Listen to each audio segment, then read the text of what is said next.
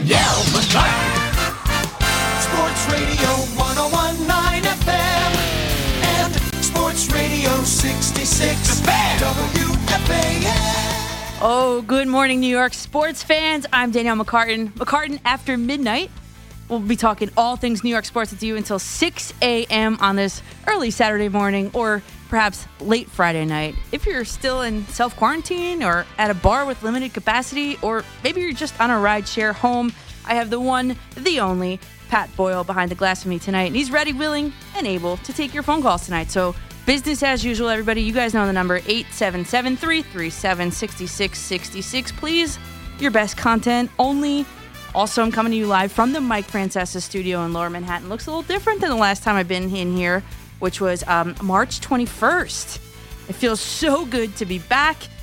And the last time we talked, it was just an entirely different world. And as it pertains to the sports world, which that's what we're here to talk, we didn't even know we were going to have a baseball season or any other season for that matter. And here we are. Game 5 for the Yankees just finished up. We've got NBA finals going on at the same time. I mean, it is just a crazy, crazy time for sports. And here we are on a night where the Yankees and the Rays, with their reignited bad blood, benches clearing history, squared off in an ALDS Game 5 in a neutral site. San Diego, Petco Park, beautiful stadium, by the way, in a semi-bubble atmosphere. The game had all the drama leading up to it. Yankees ace Garrett Cole pitched a gem in Game 1, was pitching on 3 days rest for the Yanks.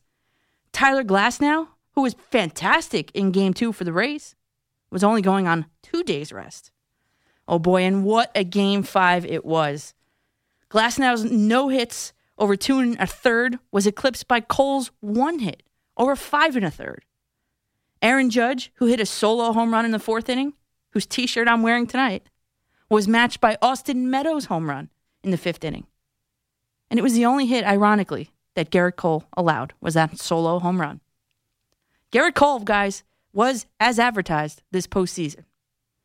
And the last batter that he faced, Brett Gardner, very calmly, might I add, made a dazzling jumping catch with his back literally touching the wall to Robert Rosarina, who is clearly this series' Yankee killer.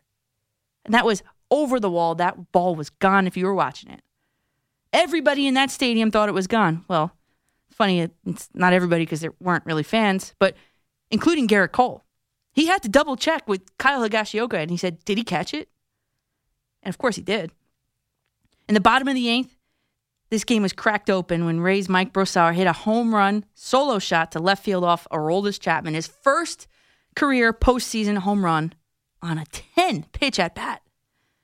However, earlier in that at-bat, don't forget that Chapman, and me, I thought so too, that he had Brosauer rung up with a looking.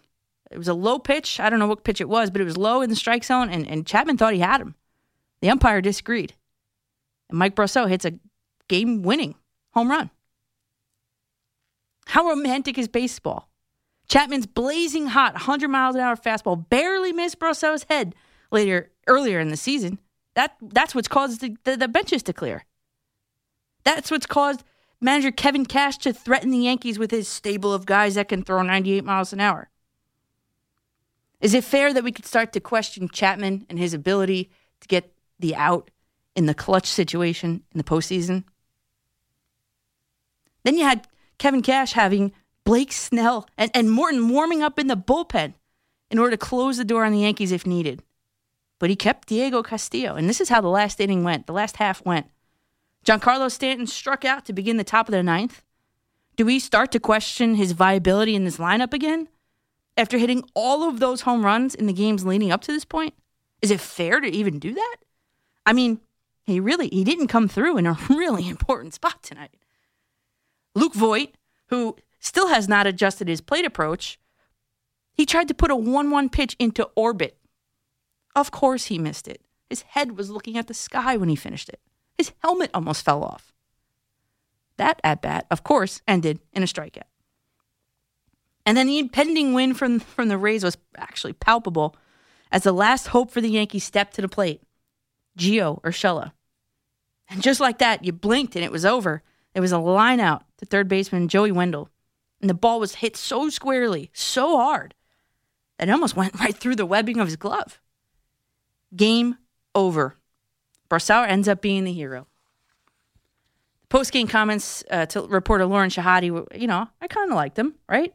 She asked him about his approach. He said, I was just trying to get on, get the next guy up. That is the approach that is needed in New York from here on out. And she asked him again about the revenge. He said, no revenge. We put that in the past. We're here to move on. So now the questions begin for Yankees universe. I've already talked about Giancarlo Stanton. Can the Yankees fairly, outwardly question Aroldis Chapman's ability to shut the door in big spots? Is he truly a dominant closer? How could you possibly call that after Altuve hits a walk-off home run last season? It sent the Yankees home in the ALCS. And how could you possibly call him that Barsauer hits the game-winning home run off of him this year to send the Yankees home in the ALDS? And can the Yankees question Aaron Boone's managerial chops? After all, he didn't have any experience coming into the situation when the Yankees dumped Joe Girardi. Oh, man. Pat just passed me a note on the screen here. I said Don Larson died. Whitey Ford. I'm so sorry. Whitey Ford. But can the Yankees fans start to question and call to dismantle the feast or famine approach at the plate? Free agency is going to show that. DJ LeMahieu, with his base hit mentality, is going to be the most coveted free agent this season for sure. And let's see what the Yankees do about that. And if you're a Yankees fan, I know it hurts to hear this right this second, but I think you'd rather lose to the Rays in Game 5 than to the Astros. The Yankees did not have the pitching to beat the Astros this year. Let's just be honest. And to accentuate that point, I turn to the turning point of this series when Aaron Boone tried to outraise the Rays with that absolutely ridiculous starter, opener, reliever gimmick in Game 2. I called it, in a word, negligence. Why start now in the postseason with these shenanigans? Who thought that was a good idea? That's like me teaching the material one way and assessing it a completely different way. It doesn't work. J-Hap was put at a disadvantage from the get-go. Talk to any starting pitcher. They're creatures of habit. If a guy has never or has rarely even been used in this capacity before, warmed up in the bullpen during inning 1, it's not putting them in a position to succeed. Also, Garcia can't be used again using an excess of pitchers. That's not a good idea when you'd be playing almost every day of the week throughout the ALDS and if you made it to the ALCS. Game 2, the Yankees used 6 pitchers alone. And at that point, the Yankees could have been looking at 11 games through 12 days of that ACLS if it went to 7 games. Newsflash, the Yankees don't have the bullpen for that, to sustain that. So tonight, I'm here to play therapist for the Yankee fan, unfortunately. And yes, the Jets have been stricken with COVID. And as they say nowadays, this is a fluid situation in an unprecedented time. So we'll get the latest information when we talk to Manish Mehta from the New York Daily News very soon. I do know that the Arizona Cardinals team plane took off around 6 p.m. last night. That information is courtesy of a Twitter account that I love to follow called @SportsAviation. So they are making the cross-country trip. But what we do know is this. Let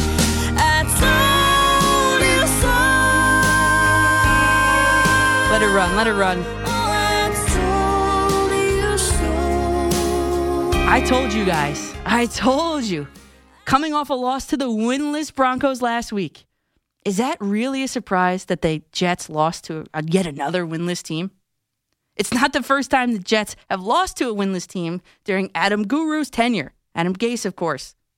Last season's 0-7 Dolphins they lost to, and then again the 0-11 Bengals.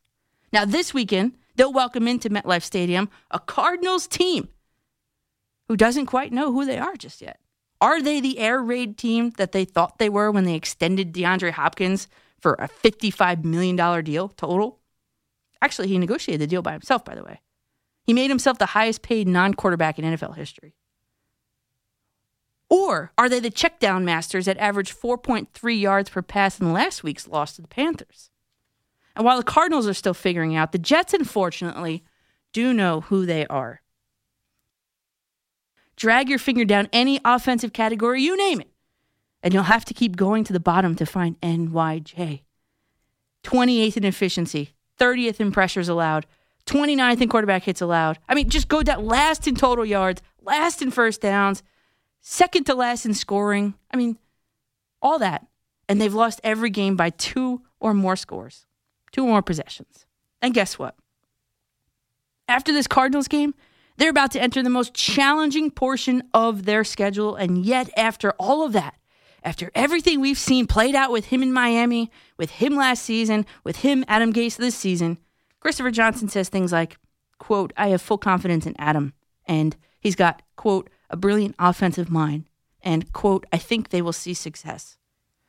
This begs the question, most respectfully, Mr. Johnson, are you watching the same product that we all are? Because if you are, and you're saying things like that, you too are negligent. In this case, probably negligently ignorant. Jets fans deserve better.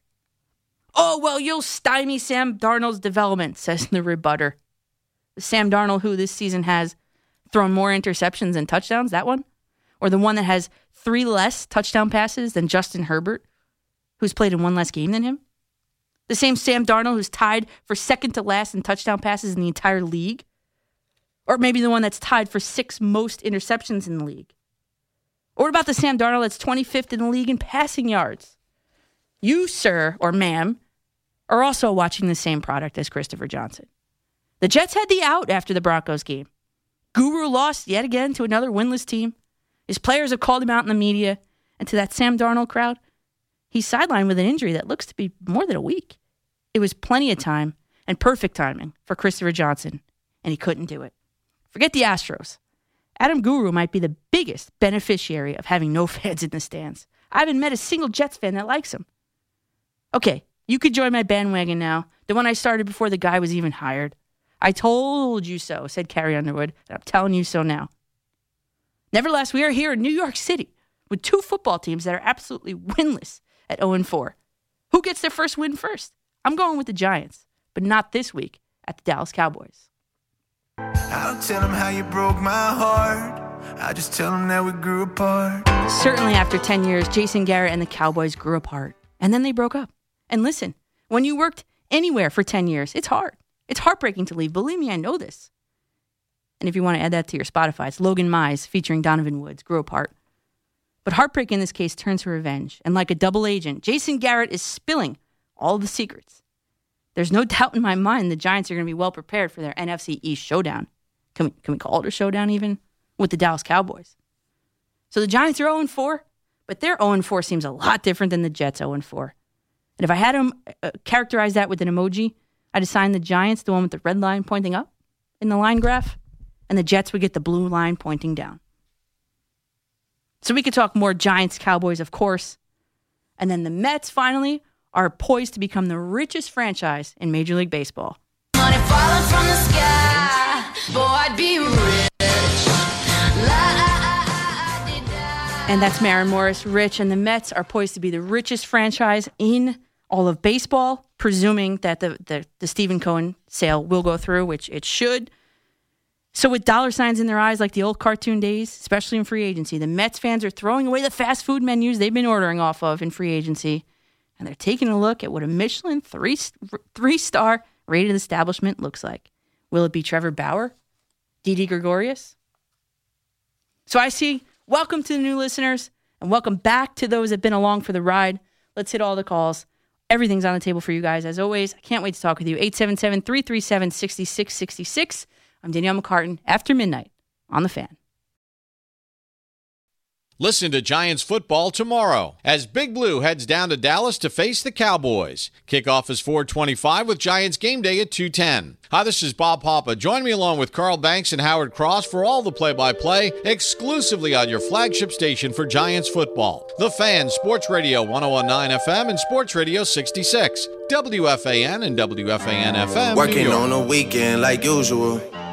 Here we are, back here on the weekend. Daniel McCartan here with you on The Fan in New York City. Here we go. Hopefully you guys aren't too turned up. Focus in on what we're doing here. We've got a lot of calls about the Yankees on hold, so let's go Yankees first. You know, one of my favorite moments, and this has not yet been talked about, I don't know, anywhere really, but Game 5, one of my favorite moments was a Rosarena's bat flip. I mean, I'm trying to be positive, a little bit positive here for Yankee fans. I know I'm going to play therapist momentarily, but one of my favorite moments was when a Rosarena thought he hit that home run, the one that we talked about in the Open that Brett Gardner robbed, the bat flip. Did you guys see a Rosarena's bat flip? It actually made me laugh out loud. He threw the bat, he stared into the dugout, and he was absolutely robbed by Brett Gardner. And that was the bottom of the 6th. And Cole was pulled after 94 pitches, could not have asked for a better outing, in my opinion, you know, except for that Meadows home run. It was one mistake and it was one pitch and it ended up being one run, unfortunately for him. That was the only hit against him. I mean, if you watch that game, he got out of a huge jam early on. It was bases loaded. And he got a strikeout of Wendell looking at the bottom of the zone. I thought that was a good move. I mean, really? And so the bases were jammed. That could have broken the game open right there in the first inning. Yet, Cole, as advertised, got himself out of it. And then Zach Britton came in. And I just wanted to make a point of having Kyle Higashioka behind the plate versus Gary Sanchez. In big games, in pitchers like Zach Britton who live literally in the bottom of the strike zone, you need to have a guy like Kyle Higashioka who blocks balls in the dirt over those like Gary Sanchez, who maybe the pitcher isn't so confident that that catcher is going to catch that ball in the dirt. So maybe he's not going to throw it in that particular moment. And then throws another pitch and ends it differently. So what I'm saying is I liked Kyle Higashioka in catching for, 3 or 4 out of 5 games. Great move. And then now the Yankees have, I guess, more questions than answers at this point in time. One of them being Gary Sanchez is another question we can add to that list. Let's hit the calls. 877-337-6666. And let's go to the very loyal Kevin in Camden. You're on the Fan, Kevin. Hey, welcome back, Coach. Thank you, Kevin. I want to talk about this Yankees because I was telling you all week how I was questioning the decisions by Boone. Game 2, like I've been saying, Game 2 is when they lost it because all the momentum they had. Yeah, that was definitely the turning point of the whole series. You kind of knew it. If you were sitting there watching that going, if they lose the series, it's because of this. And you knew That's it. what I said. Yep, I told you that. I said that was going to be the end. Yep. And it's just I don't know what happened to Boone. I don't know if he just got brain cramps or what. But the whole series he was just making, especially last night. Well, technically last night, he just made so many mistakes. It was I was stunned. I mean, pinch hitting forward for Frazier. I mean, it was just. I mean, and I'm saying, I just couldn't believe it. Yeah, that was incomprehensible. I don't know how. I don't know how would you take the bat out of a guy like Clint Frazier's hands and put Mike Ford in? I mean, I like Mike Ford the person. I like Mike Ford the Ivy Leaguer. But there's nothing special with him. I know. Why would you put Mike Ford in that situation? I don't know. No, no one knows. I'm done with Sanchez. I'm sorry, Gary Sanchez. I am done. I can't watch him. Yeah, trade him for what you can get. But well, that's the thing. I'm done with it. Kevin, I know we talked about this on Twitter, but what can you get for Gary Sanchez? And thanks for the call, Kevin, and I appreciate you hanging in. Welcome. Throughout the whole quarantine here. But that's the big question. Now everybody wants to dump Sanchez, okay? But what can you actually get for him at this point in time? Because he hasn't really shown his worth as a defender. He hasn't really shown his worth in clutch spots as a hitter. So what are you going to get for him? Not much. The Yankees, and I know 2020's hindsight, I know we're Monday morning quarterbacking here, but he had worth. And Brian Cashman decided to hang on to him and didn't deal him. And now look what's going on. The Yankees were relying on a backup catcher, which he did fine. He did fine. And the Yankees do have firepower up and down, or supposedly had firepower up and down that lineup. So putting in a bat like Kyle Higashioka, who, by the way, hit a home run on his own merit there. He hit a home run at one point.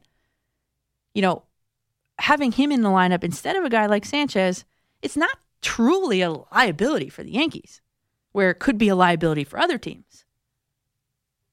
So in terms of Gary Sanchez, I mean, I don't know what they do with him. I think they have to keep him until he can get his stock up. He needs that emoji that the Giants have, the line graph that go pointing upwards. They need to figure it out. And I remember at the beginning of the year, I tweeted it, and I got a lot of likes on that one. I remember because I remember laughing out loud as I was tweeting it. They showed, I think it was a video of Gary Sanchez either hitting off a tee or something, getting in the right mindset. And I quote tweeted it, and I said something like, "Now show me him digging balls out of the dirt with a catcher's gear on. That's what he should be working on." Oh, all right. I guess I'm playing therapist to myself here. Let's go to New Brunswick and Jeff. Jeff, you're on the Fan. Hi, Danielle. How you doing? Good. How are you, Jeff? Could be better. I know. So I want to talk Yankees bullpen. You mentioned Chapman, giving up the home run tonight and giving up the home run last year against Houston. Mm-hmm. Let's not forget when he was with the Cubs, he also gave up the game-tying home run in the World Series to Rajai Davis. That was another big moment that he didn't close out there. That was another time where he pitched in back-to-back games, and he did that here for the Yankees. So it just kind of shows that. Can we really label him dominant? I'm going with no. Right. He's it's crazy because the numbers that he's put up over a 10-year span are remarkable, almost Hall of Fame worthy, Hall of Fame track at least. But it's it's quite unfortunate for him and for the team and for us fans that the results the last 2 years have been that way. And that leads me to say that one of the biggest things I think I've overlooked of this Yankee season is losing Tommy Kahnle. I think that was a huge blow, even bigger than like they got to this point without you could skate without a Paxton or a Severino, but not having Tommy Kahnle in the spotlight, there's just no trust in the bullpen. The Yankees had in the post, which is remarkable, in the post Mariano Rivera era, the Yankees bullpen was as strong as you had a cast of between Robertson and Betances and Andrew Miller and Chapman and Green. It seemed like you had a plethora of guys. Here, it's the drop-off after Green, Britton, and Chapman is ridiculous. I'm not even putting Chapman in that at this point. He's in my doghouse, Britton, I think, is great. Exactly. Britton is excellent, in my opinion. But then you got, what about guys like Ottavino? And Jeff, thanks for the phone call. That was a very insightful phone call there. And then you think of, guys like Ottavino. Where has that guy's confidence gone? It's just poof, poof.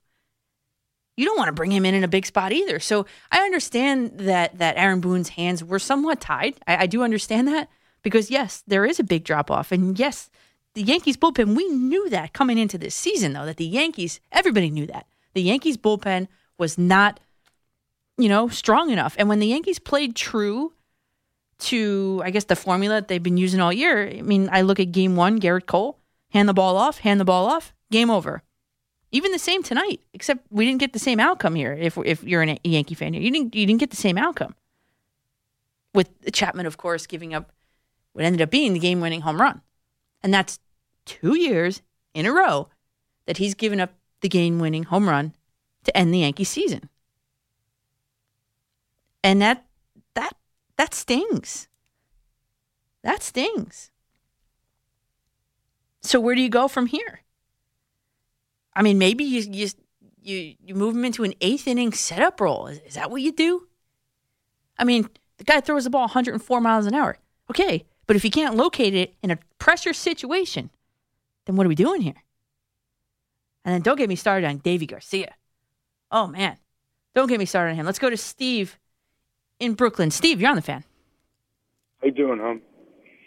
What's up? I think the second inning cost the Yankees the game today. Why are they swinging the 3-0 pitches?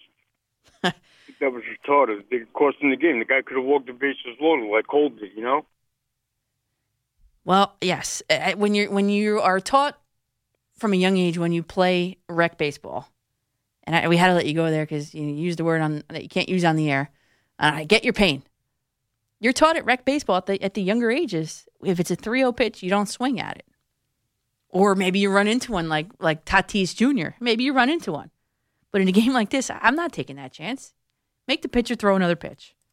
Yes, that's what you're fundamentally taught from a young age. And not to mention fundamentals. Let's talk about small ball. let's talk about the Yankees' feast or famine attitude when they get into that batter's box. I mean, it's good when it works, and it's really bad when it doesn't work. I mean, you got Luke Voigt tonight looking like he wanted to rip the cover off the ball in the top of the ninth. That's not the way to do it. That's not the way to do it. Let's go, Don, Linden, New Jersey. You're on the Fan. Yeah, so, tonight with the Yanks, I mean, another disappointment. And I am a Met fan, but it's kind of remarkable. I mean, I'm 65 years old. I remember Koufax on 2 days rest pitching a 3-hit shutout in Game 7 against the Twins. And we're apologizing for Cole going 5 in the third innings and praising him to the stars. He gave up 4 home runs in 3 postseason games. He had dominant moments, but did he really rise to the occasion? No, he did not. No question about that. He did not. The Yankees, for the 4th consecutive year, are looking from the outside in, and somebody else is going to win the World Championship. I will say this about the Mets, by the way. The first shot they had in 2015, as bad as they were before and after, they went to the World Series, and they sailed to the World Series against some great pitchers, and you know that, and had the lead in the 8th inning of 4 of the 5 games. So I'm going to give the Mets a shot because they got there, and your team hasn't got there yet. Yeah, a point well taken, Don. Yes, of course. And then you can't forget, though, I mean, I'm not making excuses, but you can't forget that the Yankees also went up against the cheating Astros, right, last season. And I still think to this day, it still flashes in my mind after Jose Altuve hits that game-winning home run last year in the ALCS, the one where he didn't want to get his jersey ripped off because his wife said he couldn't take his shirt off on TV or something like that, some ridiculous thing. I was wondering, I still would love to ask Chapman, if I ever got a chance to ask him, did you smirk? What was with the smirk at the end of that game? Did you smile because you knew he knew it was coming? Or was it just a nervous reaction? Why did you smirk at the end of that game? So, yes, I know the Yankees were going up against that as well. But the Yankees are built to go to the World Series, to win now. And I don't know, Tanaka is going to be a free agent. What do you do with him? He might have pitched his final game in a New York Yankee uniform. He's been a tried and true Yankee all through all the years, of that contract. I think the window's closing. If it's not closed already. Stuck with Giancarlo Stanton for how many more years coming? And the Yankees have a lot of questions. They let Didi go. Was that the best thing? I mean, now it's easy to second guess all of Brian Cashman's moves, of course. But I don't know. And let's go to Henry in the Bronx. He's got a Cashman question. What's up, Henry? Hey, good evening. I'm here. I've always not been a big Brian Cashman fan. And always, right away, the team is not constructed very well. Homers only. I have to vent a little. Go ahead. I'm here. I'm going to go back. And I know this is Hank, but he should have never re-signed Alex Rodriguez. Number 2, and you may not like this, he should not have re-signed CeCe Sabathia, gave him more money at the end of his contract.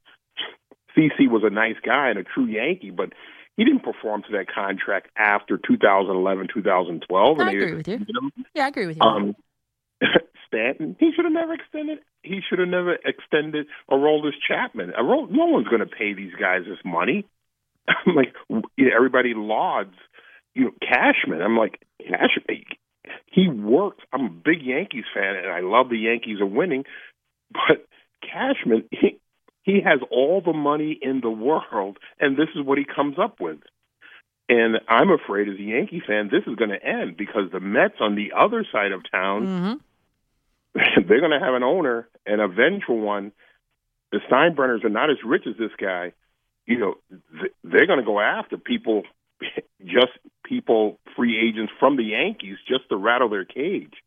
And the Yankees, who's going to want to play for them now? Their winning aura is disappearing. It used to be, hey, I want to play for the Yankees, I want to win. Can any free agent sign with them knowing that? This is all Cashman's fault. Cashman needs to build a better minor league system.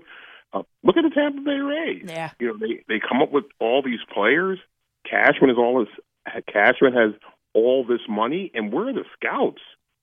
We're really not. We're developing players, but we're not developing players with impact.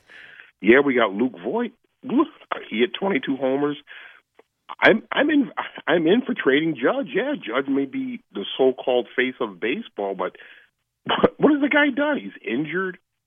He may hit a few homers. He had a 52-homer season, and he hit a lot of his homers in September off of bad minor league pitching, and we're lauding that? Well, that opens up, Henry, and thanks for calling. That opens up a whole new can of worms. And what do the Yankees do with Aaron Judge? I mean, there's coming to a point where they have to make a decision on a lot of their young stars. And for what it's worth, yeah, Cashman might have missed. I mean, he definitely missed on Giancarlo Stanton and things like that. But, you know, yeah, he's found these guys like Gio Urshela. He's found these guys like Luke Voigt. You know, Aaron Judge came up through the system. So it's not all bad. He has an ability to find those pieces. You know what I'm talking about? Like those little pieces he has the ability to find. But when it comes to giving out, extensions or big money deals, I mean, it's just, I don't know, some of them are head scratching. And now, also, Brett Gardner, what do you do with him? I'll be the first to tell you, I didn't want him to come back this year. However, he proved me wrong. I mean, he's a base stealer at his advanced age. He robbed the ball tonight. I mean, he's a really good defensive fielder.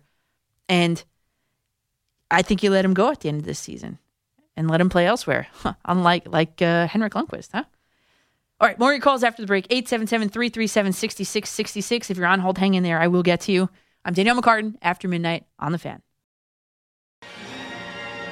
Sunday means tons of football on The Fan. Tomorrow, right after Mark Malusis and Nick Costas hosting You Better You Bet, it's Mark and David Deal with Football Sunday beginning at 9 a.m. Then later on, it's an NFL doubleheader with the Giants and Cowboys at 4:25, followed by the Seahawks and Vikings, following the Giants postgame show. All here on WFAN and Sports Radio 1019, WFAN FM, New York.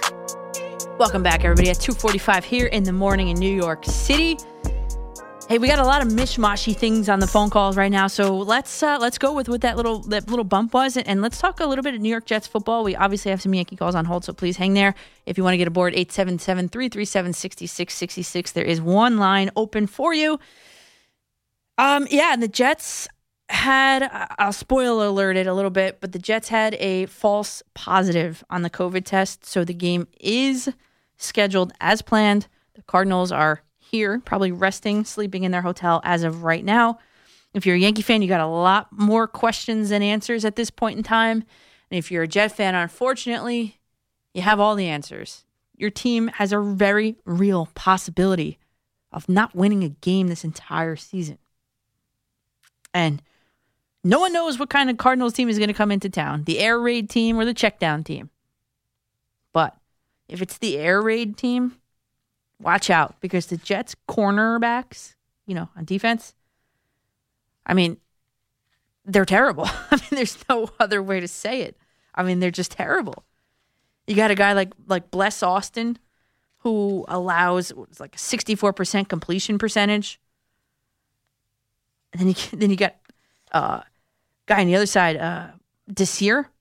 He's up to like an 84 or 86. Here it is. I wrote it down in my notes here. Pierre Desir allows a completion percentage of 86% to opposing quarterbacks. I mean, he's single-handedly responsible for giving up 3 touchdowns this season so far.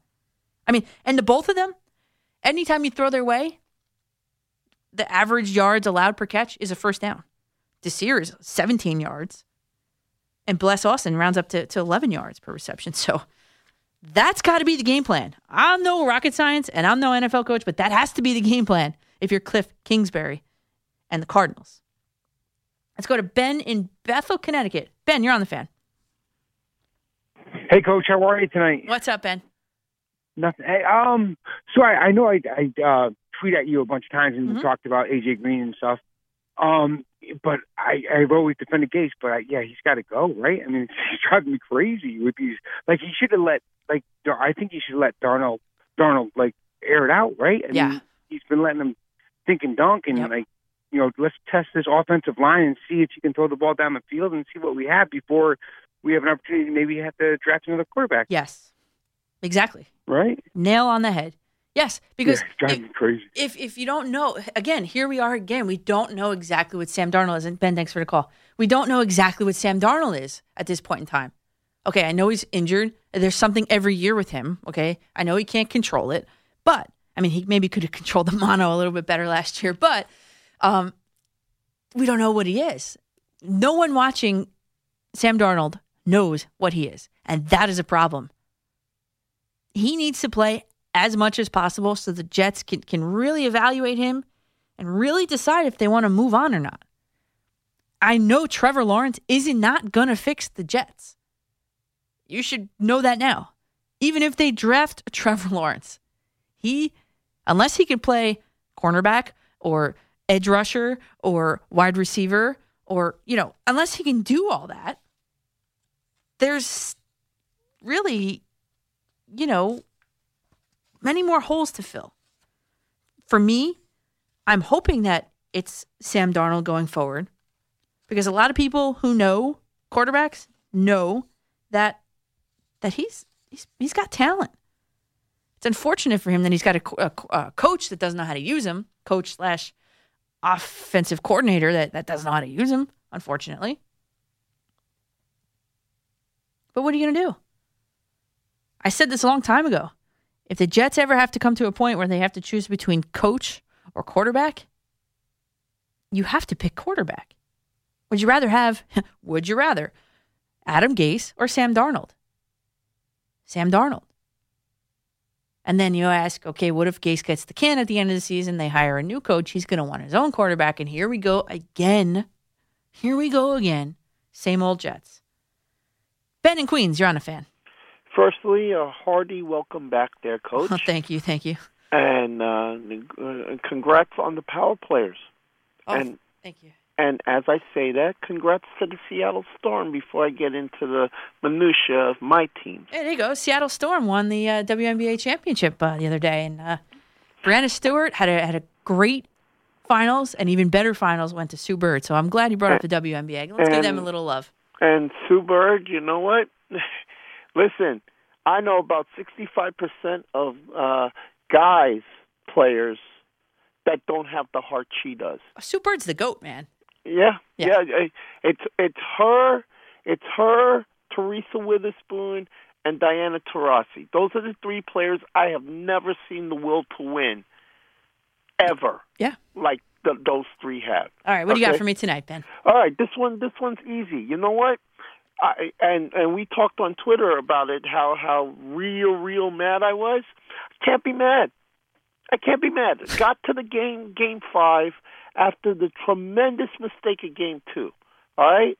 My thing was with this is why are you going to Chapman so early? Yeah, that was another question I wrote down in my notes as I was watching. Yeah, I did write that down. Why do you yank Britton? Aaron Boone does this all the time, though. This is like his MO. I don't get it. You know, I put myself out there last night with Double J, and I went, my ideal thing is you go with Cole. From Cole, you go to Garcia. And then you go Britton, and then you go Chapman. Why? Because I thought that, it would be a redemption game if the Yankees would win. Yeah. And Garcia would come in, pitch a couple of innings, and then you don't have to stress with Britton and Chapman for the 8th and the 9th. Correct. I see Chapman come in at the end of the 7th, and I'm just like, oh, they're going to hit him eventually. Yep. And sure enough, they hit him. Why? Because the longer he's out there, this Rays team does something that the Yankee team doesn't do. That is contact. Yeah. It's simple. Yep. It is simple. We had, and there's 3 major reasons we lost this series. Managerial, developmental, that's one. All right. 2, situational hitting. Mm-hmm. You could say home runs all you want, but Tampa was constantly putting guys on base. Not tonight, though. And 3, everything the Yanks tried to do, Tampa did better. The one guy we ain't talking about right now, but we should, Glasgow. Glass now on 2 days rest. Yeah. He did what he did, and he matched Cole long enough for that bullpen to get in there and shut us down. And quickly on the Jets, and this will be real quick. Mm-hmm. I could be real snarky about it, but thank God that's a false positive because we're seeing what's happening with the Titans right now. Mm-hmm. All right, so that's it. And Coach D, welcome back. And hopefully we have more of these in the future. I hope so too, Ben. Thank you so much. I appreciate it. All right. And hey, the Yankees, and he just said it. What the Yankees tried to do, the Rays did better. Think about this. I wrote this in my notes as well. I take very good notes. Always did. My whole life. Game 4, I wrote, bottom of the 4th inning, capital letters, nice bunt attempt by Gleyber Torres against the shift towards first base. If you know me, you know I've been saying that forever. Like, why can't you just lay a bunt down against the shift? And there's Gleyber Torres doing it. The problem is it was a bunt attempt. It was a bunt attempt. He didn't get it down. So I wrote, keeps the defense honest. And then I wrote, got to get it down next time, man. Popped it up. Luckily, it wasn't an out. And then I wrote, nothing doing otherwise in the bottom of the 4th. That's game 4, that was. There was an attempt to bunt. And then he hit that monster home run. So, I don't know. Sometimes when you, as a player, when you try to bunt the ball, it just focuses you in a different way in the batter's box. You really have to see the release point of the pitch. You have to, as I tell all my players when I was coaching them, you got to train your eyes. And sometimes just throwing a bunt out there helps you train your eyes and focus in that much closer. All the way out to Sherman Oaks, California. Mark, I hope you're doing okay with the fires going on out there still. Yeah, it's pretty ridiculous. Like, the whole entire sky at one point was like just red. We were seeing the pictures. You couldn't see. I didn't even go outside. It was like my whole window was just covered with ash. But yeah, I mean, I'm like probably like 40 miles away from it. But at that time, there was about 6 or 7 fires going on in the vicinity of where I live. So it was pretty crazy. Well, stay safe. What do you got for us tonight? I'm absolutely heartbroken. And the reason I'm heartbroken, there was a caller earlier, his name was Don. He was talking about Garrett Cole. In 14 games that Cole's pitched, he gives up 12 homers. If you look at all his starts, he gives about 1 homer every game. Yes. So you knew it was coming. Yeah. I didn't know when, but I knew it was coming. And I was like, okay, cool. They could keep it close 1-1. The problem here is everyone's talking game 2, whatever. Delvey went 27 pitches. He only gave up a homer. Yeah. But why do you go to Happ, who gave up 4 runs in 2 innings? Mind you, Happ hasn't pitched in like maybe probably 30 days. It's been forever since he's pitched, so he's very uncomfortable. But to me, the biggest problem is why do you pinch hit Mike Ford for Higashioka, number 1? You could go Sanchez or Frazier. Yeah. It really doesn't matter. But the biggest problem to me is Chapman, you look at his pitch count. He went slider, splitter, fastball, splitter, slider. Then after the slider, he threw a fastball, which Grasal almost hit a home run off of. So then he decides to throw a fastball again? You're talking about the one that went in the upper deck, the foul ball in the upper deck, that one you're talking about? Yeah. He crushed it. So he hits a homer. Yeah, he crushed it. He hits a homer off the same pitch in the same location. Mm-hmm. But let me tell you something, Coach. If Higashioka was there, it would have been a slider or a splitter he would have threw. Because guess what? You got Joey Wendell on deck who can't hit his way out of a paper bag. I know, yeah. Yep. So it's like, and in 2 pitches, he grounds out. So boom, there you go. But I thought remotely Chad Green was coming into this game at some point. But I heard you say earlier you weren't really a fan of Delvey Garcia. No. There's not one person in the pen. No, I like Davy Garcia. I do. I do like Davy Garcia. And I wish that Aaron Boone left him in for more than, 7 pitches that game? 27 pitches, yeah. I wish he would have left him in. I mean, it was only 1 run. See, the thing is, and thanks for the call, Mark. I appreciate the call. Thank you. So, yeah, game 2. Okay, there's a lot of things that he just said, and I wanted to just point out about Garrett Cole surrendering the home runs. I've been tweeting about this. It is concerning to me how many home runs that Garrett Cole gives up. Okay, I've been on that for months now. Okay, go check the Twitter feed. But basically, and I also wrote in my notes, particularly first inning ones are still concerning me. However, I looked it up. I just wanted to be really sure that I wasn't just, sometimes when you like want to believe something that, and then you like in your mind, you're like, you make it true, I looked it up. Garrett Cole gave up 14 regular season home runs this season, this shortened season. He was tied for second most in Major League Baseball. To me, I'm like, okay, he's the ace pitcher of the Yankees. He's making a ton of money to do so. And yet he's giving up all these home runs. This offseason, needs to figure that out. He needs to, you can't have that. You just can't have that. And I forgot what I was going to say next, but that was the first thing. And what was the other thing he was talking about? Oh, Davy Garcia. Oh, yeah, Davy Garcia. See, I liked it. I liked Game 1, Cole. Game 2, Garcia, starting pitching, I'm talking, and Game 3, Tanaka. The reason why I liked it was Davy Garcia. The Yankees starting pitching is desolate, barren, right? So you got Davy Garcia in a position where you could put him in Game 2. It's not Game 1 where he has to win it, and it's not maybe Game 3 where it's also maybe a must-win. It's Game 2. It's a nice little cushion Game 2. So I'm like, okay, Davy Garcia, let's go. And then I'm like sitting there watching that game, and I see Jay Happ warming up in the bullpen, and I'm like, oh, well, maybe the camera didn't catch it. Maybe Davy Garcia gave Aaron Boone like eyes in the dugout and said, I'm hurt or something, or pointed to something that the camera didn't catch. Maybe he's hurt. And then my head explodes when I find out that Aaron Boone tries to put a starting pitcher as an opener, and it just, for me, for this team, the way it's constructed, it does not work. It doesn't work like that. And that, I sat there and I said to myself, if this series goes the way of the Rays, this is a pivotal moment in this season, Game 2. All right, we still jammed on the phone lines. Hang in there, 877-337-6666. I am Danielle McCartan, after midnight on The Fan. This weekend, we take a long look back at the Yankees 2020 season and give you lots of time to talk about it. We're also getting you ready for Week 5 of the NFL season as we talk Giants, Cowboys, Jets, Cardinals, and all of this weekend's biggest games. And coming up tomorrow, it's an NFL doubleheader. Danielle McCartan. Sports Radio 101.9 FM and Sports Radio 66 WFAN. Good morning, everybody. Coming to you guys from Lower Manhattan. It is 3:03 in the morning and 29 seconds exactly. A lot of heartbreaks here in New York. Coming on the air with you guys fairly close to the end of Game 5. Yankees Rays ALDS. I think the Yankees have way more questions than answers at this point.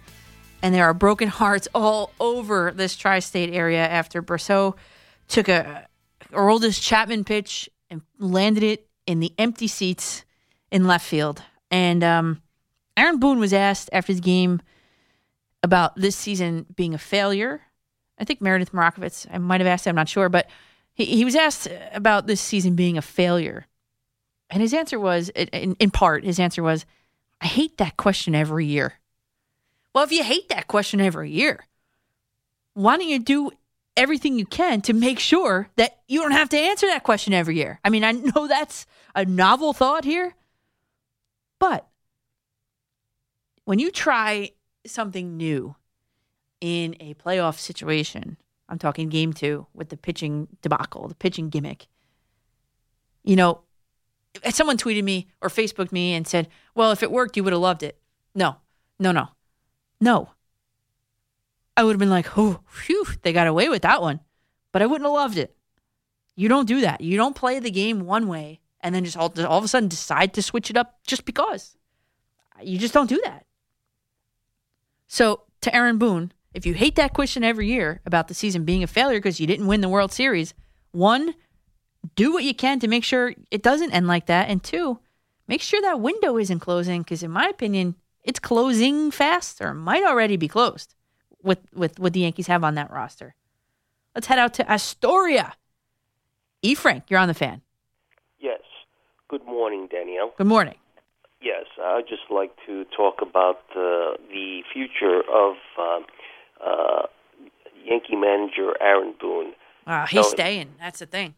Yeah, Well, I actually believe that he is a good manager. He's been very successful over the years, but it seems that he actually convinces the fans that he's going to actually win the next season. He's going to do better than he has ever done. He's going to be more supportive of his players.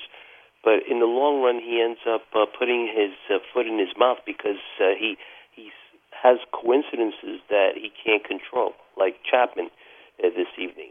He was very confident. I'm sure that he was going to win the game, but these things do happen. And I've always said that Aaron Boone is supportive of the Yankee management system, but he seems to be a person who puts his players on the front line sometimes, and he ends up shooting himself on the foot. So I just want to ask you, Daniel, do you think that you just said that he's on the A-OK, on the green light to continue as Yankee manager, but could he be on the chopping block because of his philosophical views of how he treats his players?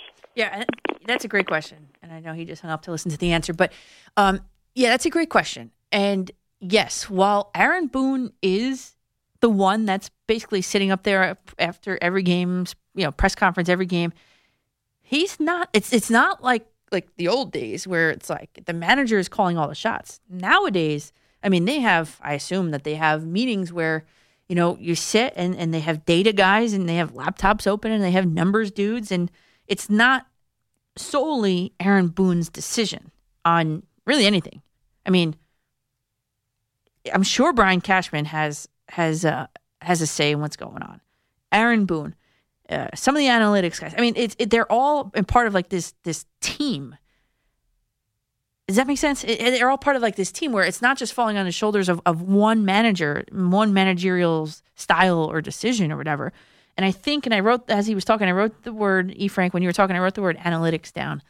And I think that what happened or what has been happening over time, and I've talked about it before, I think Aaron Boone manages so much by the numbers and what analytically is supposed to happen that sometimes, and a perfect example is tonight, he doesn't really go with his gut. I mean, why were you taking Zach Britton out? He could have gotten the last out in what was it, the 7th inning. Why do you bring Chapman in so early? And Kevin from Camden tweeted me the same thing. Why did you bring Chapman in so early? I don't know. Maybe the numbers were saying one thing, but your gut says another thing. Your gut says to leave Britton in and let him finish the inning. He wasn't really in any trouble that I can remember. I mean, I didn't write anything down, so let him finish the inning, man. So it's things like that. And it's like, I go back to the ALCS I always mention this, when he took out Tanaka in that game. There was no business of him taking out Masahiro Tanaka in that game in Houston. And I believe they ended up losing that game, if my memory serves me correctly. But it is late. And I did not get to sleep before I came on the air tonight. I couldn't sleep. I was so excited to be back. But yeah, so to roundabout answer your question, it's not just Aaron Boone making the decision. It's a team of guys making that decision. And women, maybe, hopefully. Let's go to Tim, East Haven, Connecticut. Tim, you're on the fan. Welcome back. Welcome back. Welcome back. Welcome back. Thanks, Tim. So, as a Red Sox fan, I have very little to say about the Yankees. But I do have to say, when do you guys start looking at Aaron Boone? He's been on my radar, but he's not going anywhere. The 7th was ridiculous. Yeah, he's not going anywhere, though. That's the thing. And that's a problem. Yeah. That's a problem. And as we get to my football Giants. Yeah. The first Giants call of the night. I don't know what to do. Up or down, left or right. I like Judge's enthusiasm. I like the change. I like the fact that we've competed in 3 of the 4 games. Yeah. But that doesn't get you where we want to be. I want to win. Right. Everybody wants to win. That's why Herm Edwards. That's why we play the game, right? Right. So going to Joe Judge. Yeah, I know. It's confusing at this time of year. I know. this New York Judge. I know. Only one judge in town. Only room for one judge. So if we do happen to fire Gettleman. Yeah, which I think is imminent. Someone that better have a relationship with Aaron Judge. No, Joe Judge. Joe Judge. Oh, my God. I'm confusing myself because it's 3 o'clock in the morning. Usually I'm sleeping. I know. But we don't need another system for the quarterback. Three systems in 3 years. Right. That's not going to help. That's not going to help the situation. We're going to turn into the Jets. Yeah. Because their 0-4 feels different than our 0-4. Absolutely. Would you agree with that? Absolutely, yes. Yes. Okay, one last point, and this one's really bothering me because I'm a huge New York Rangers fan. Let me guess. And Henrik Lundqvist, yeah. Going to a division rival. Well, just really gives me a bad taste in my mouth. People want to talk about Eddie Jockman. Well, he got traded to Detroit. Brian Leetch got traded to Toronto. This guy, before even free agency was actually official, was already tweeting out he's going to be a Capital in the division. Come on. I mean, it's a business. I know it's a business. You know, the thing is with him, he never won anything with the Rangers. And I talked to him years ago, and I know probably the story changed, but he said he would never leave New York in order to pursue a championship. Well, here we are. He's way older now. Time's running out. Unfortunately, it was the Capitals, but I feel like he had to go to a contender, no? Don't you want to wish him well? The Capitals just got worse. And I'm all for that. Yeah. They got a slower and older goalie. They mentor. Let Holtby go for an older guy. Yeah, well, we got 2 young kids that are better than him currently. Correct. Yes. So I am happy to have you back. Thank you for taking my call, and hopefully we'll do this again. Yeah, as always, Tim, thank you so much for calling in. Thank you. Appreciate it. And Dave, he brought up Dave Gettleman, which probably is the most intriguing thing. Dave Gettleman, I think I wrote down the word thin ice. I mean, I think Dave Gettleman is on thin ice, and we're going major grab bag of topics here. We got Yankees on the table, Jets on the table, Mets. You want to throw a Mets call in? 877-337-6666. But Dave Gettleman and the Giants, he's on thin ice. I mean, the guy is behind the times without a large analytics department, and that was exposed to the world at the end of last season. Obviously, his way before that is not working. And let me leave you with this about David Gettleman. Gettleman's had five first-round picks since taking over the reins when he started in 2017. Okay, one of them was Saquon Barkley. He was going to be a star no matter what, but now he's injured. And we don't know how seriously. And we don't know how that's going to affect his career down the line. Daniel Jones, he's struggling. But we could talk about Daniel Jones. I think Daniel Jones is just struggling as growing pains. Andrew Thomas, DeAndre Baker, he's out of football altogether. And maybe just Dexter Lawrence, maybe the only guy who's produced as advertised. So, yeah, Tim's right. Maybe it's time for Joe Judge, for them to get rid of Dave Gettleman, for Joe Judge to actually bring in his own guy. Especially since the way they're going to be picking near or at the top of the next draft. Do you really want to give Dave Gettleman another top 3, 4, 5 pick in the draft? First round? No. My answer is no. So I trust Joe Judge. I almost said Aaron Judge. I trust Joe Judge as the coach. I love what he's doing. He's an excellent hire. He is an excellent hire, and I will be fighting that to the death here. The guy's tough. He's hard-nosed. He leaves no stone unturned. He's old school with the running of the laps, but he's also a little bit of blend of the new school. He's letting the players hose him down when he did that fumble drill. I mean, that's the kind of coach that, in my opinion, is the best kind of coach. All of those qualities. I don't know, but I just hope that Joe Judge, because I trust Joe Judge, would pick a GM much like him and like-minded like him. And get with the analytics. Please. Let's go to Dave in Comac. Dave, you're on the fan. Hey, how are you? What's up, Dave? You sound exactly like Laurie Rubinson. I sound just like Laurie. Okay, yeah. I'm not, is that a compliment or? I think it's a compliment. All right, well, point well taken. Thank you. In fact, when I heard you on the radio a few minutes ago, I was like, Laurie Rubinson on a Friday night? Just me, Danielle McCartan. What do you got for me tonight, Dave? I heard about the Yankees. I listened to what happened on the radio. Mm-hmm. I think it's time to fire Aaron Boone. You need to bring back either Torrey, or you bring back... Well, Torrey's not leaving Philly. Well, Willie Randolph. Too old. Don Mattingly. Don Mattingly is with the Marlins. Okay, but what about you? Why can't you bring in Willie Randolph again? Too old. Too old. Old school, I should say. Too old school. You know what? He worked on the Torrey. He's got to be better than Aaron Boone. And I don't know. The Yankees, with regard to why they lost, I mean, this has been an ongoing theme all season. You don't want to play any small ball. You can't expect in the playoffs that you're going to get some nice pitches to hit. You can hit them into the seats. Yeah. It's ridiculous. Every year it's the same thing.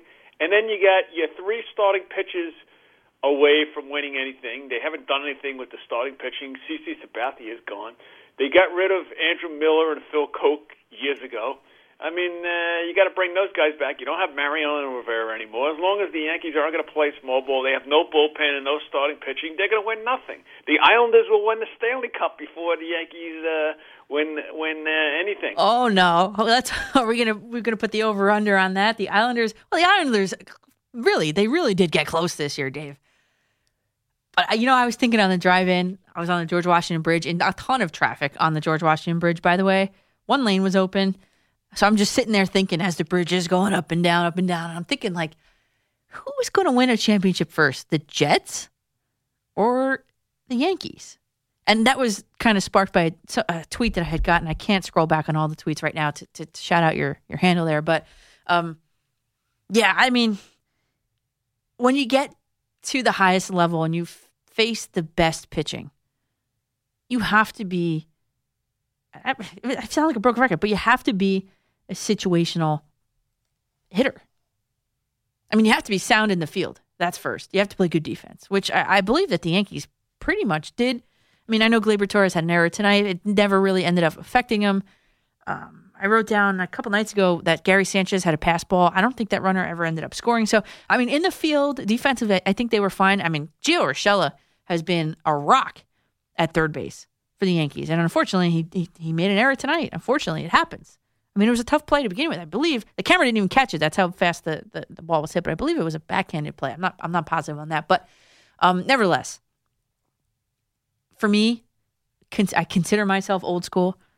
I love old school ball.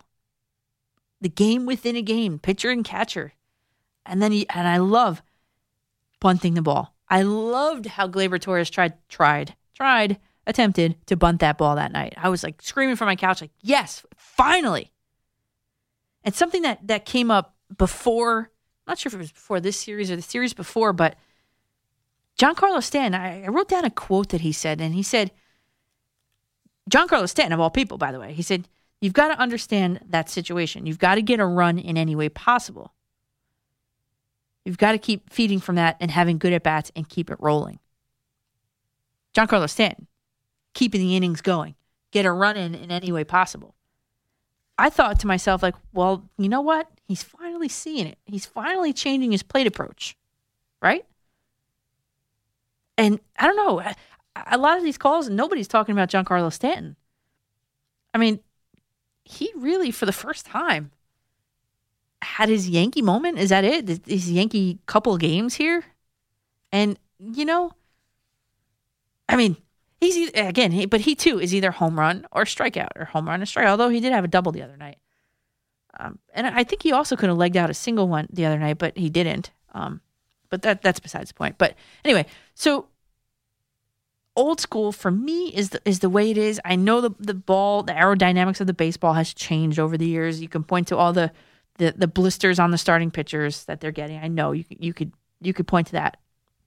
But it's the teams that execute, especially with runners in scoring position, are the teams that do well and fare well in important games against the best pitching. So what do you do? I mean, what do you do if you're Brian Cashman? What do you do if you're Aaron Boone? I mean, I think that Clint Frazier is an everyday outfielder moving forward. I think it's like a Henrik Lundqvist sort of thing, but I think you let Brett Gardner go. It's time for Clint Frazier in the outfield. Your DH is Stanton. Your right fielder every day. I mean, the injuries have marred the Yankees as well. I mean, how many seasons has Aaron Judge been fully operational for. I mean, do you look at trading Aaron Judge? I mean, I don't know. I don't know what you do. But I think you need a better catcher. I think that's where you kind of start. And I think you need better pitching. I mean, I know you need better pitching. Starting pitching. But then also, too, don't forget, Severino's coming back from surgery. So that's like gaining somebody else. I don't know. And I think Chapman is no longer a closer. I think you move him to an eighth inning role so that if he does give up that home run, which has ended the Yankee season 2 years in a row, then at least you have another inning to try and figure it out. Get the bats rolling. I mean, I don't know. I'm just, playing therapist to Yankee fans. I was kind of shocked how that game ended again this year. I feel like we're flashed back to last year. And I'm sure a lot of you guys on hold feel the same way. So let's get more calls. 877-337-6666. We're going to hit the break. I'll be back with you in a few short minutes. I'm Danielle McCartan here on The Fan. Listen to Giants football tomorrow as Big Blue heads down to Dallas to face the Cowboys. Kickoff is 4:25 with Giants Game Day at 2:10. Hi, this is Bob Papa. Join me along with Carl Banks and Howard Cross for all the play-by-play exclusively on your flagship station for Giants football. The Fan, Sports Radio 101.9 FM and Sports Radio 66. WFAN and WFAN-FM, New York. Welcome back, welcome back. I'm being serenaded by Welcome Back yet again tonight. I am back for the first time since it's been a long time. March 21st was the last time I was here. Danielle McCartan here with you on The Fan until 6 a.m. It is it's Saturday morning, 3:24 in the morning, as well as a football weekend, as well as a devastating loss by the New York Yankees in Game 5. And let's do Mets as well if you guys want to get aboard. 877-337-6666. You've got the Jets taking on the Cardinals Sunday, 1 p.m. from MetLife Stadium, an empty MetLife Stadium. You've got the Giants taking on the Cowboys in Dallas, or Arlington technically, and there will be fans in the stands in Jerry World. And how missed are fans in the stands? Well, even the Giants are excited to take the field in front of Cowboys fans. Joe Judge said, to be honest with you, it's exciting. There's a different kind of energy, home and away, obviously. But I think both energies really add to the atmosphere and add to the environment. I'm looking forward to playing Dallas this week. And then Logan Ryan said he's excited. Even though I do not like the Cowboys personally, he said, growing up in New Jersey, no matter what team you root for, you root against the Cowboys. And he loves the energy that the fans bring, good and bad. And there's nothing better than quieting a road stadium. And he said he wishes we had fans here in New Jersey. Me too. I wish I can go to a game at like 20-25% capacity. Not like the Florida's doing. I would not feel comfortable sitting in a stadium with 65,000 people. But at a minimal capacity, I mean, I would do it. I would go. And I'm very cautious. And I would go. You should see, I Clorox wiped this whole place before I sat down. The chair, the desk, everything. The door handles. So I'm very cautious. Obviously wearing the mask, not on the radio, but, through the building. But I would go. And, of course, we've got the Yankees in heartbreak. So let's go back to the phones. 877-337-6666. Eric in Patchogue, you're on The Fan. Hey, Danielle. It's a pleasure to be speaking with you. Oh, thanks, Eric. I haven't got to hear you. I'm a Friday and Saturday night bartender. Oh. So it's always a pleasure. It's always a pleasure to hear you after a long night of bartending and on my ride home. So I'm glad to have you back. Well, thank you. I'm glad your bars are back open as well. Tip your bartenders, yeah, everybody. It's not the same, but it's better than nothing. Exactly. That way. Yep. I hate to bring up the Jets, but no, please do. So I know the big topic of debate amongst us Jet fans is what to do with Sam Darnold after the season's over. I'm personally a Sam Darnold guy. I get the talk about Trevor Lawrence. It's a new rookie deal, so essentially we get to start over. But I think for the Jets, it's imperative that whatever they decide to do, they leave it up to a new head coach. Because let's be honest, Absolutely. Adam Gase is not going to survive this season. Whether they do it at the bye week or after the season's over, there's no way he's surviving past this year. I think fans will absolutely riot if they give him another year. Yeah. What's essential that they do is not fall into the same pattern that they've been, where they try and go after a hot coordinator, whether it be on the offensive side or defensive side of the ball. To an extent, it worked with Rex. I'll admit that. But Adam Gase was literally the same type of hire. He was a hot coordinator that Miami sought after because of his success with Peyton Manning. He didn't really get it done in Miami. He alienated a lot of his best players. Happening here. And it's happening here, yes. Agreed, Continue. 100%. Yep. I'll be fair with Gase, and I can't stand him. I'll give him credit. As far as a play caller, I think the guy designs plays well. I'll be honest. You do? I watched the film over and over, and he does. But I don't think he calls. I think he's just the most stubborn human being when it comes to calling his plays, coaching his team. And it's imperative that the Jets go out and not just seek a hot coordinator or somebody who designs plays well or somebody who's got the best offense in football, but they need a program-building head coach who could be that CEO-type head coach. A Joe Judge? A commander-in-chief who can oversee the entire team and not just one side of the ball. Correct. Yeah. Eric, we are in lockstep here, and thanks for the call. That's a great call. Not because you agree with me, but it's very well thought out. And yes, I totally agree with you. Totally in lockstep with everything you said. But except for, look at the offensive output that the Jets have put out. I don't know if I would consider Adam Gase a good play caller or play designer even, because the Jets are last in first downs. They're last in the league in yards per play. They're last in the league in total yards. Just any category basically you want to look at, the Jets are in the bottom quarter, bottom third of the league in every one of them. He doesn't know how to use his running backs. He doesn't know, okay, so you're going to use a cycling through your what's that called? Like a cycle, all three running backs, okay? A circuit. Okay, fine, that's fine. But each one brings a different skill set. And if you can't get Le'Veon Bell running through holes and bouncing around corners because your offensive line isn't too good, well, he's a really good pass catcher. How many times have we seen him being used in that way? Not many. That's just an example. Sure, he doesn't have the most talented roster. That's understood. But for the Jets to think that drafting Trevor Lawrence is going to fix all their problems, I have a bridge in Las Vegas to sell you. Because it's not going to happen. You can't. You can't expect one kid to come and save this entire thing. Like I said before, unless he's playing cornerback, unless he's rushing the passer off the edge, what if maybe he's going to throw it and catch it? Oh, but wait. Even Tom Brady can't do that because Giselle, remember, standing by the elevator, she said, he can't catch it and he can't throw it and catch it at the same time. And she used more words than that. I was trying to filter myself here.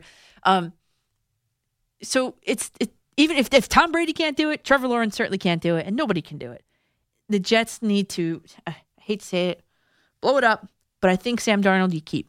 And then maybe 2 years down the line, then you can say, okay, drag and drop and put the quarterback in.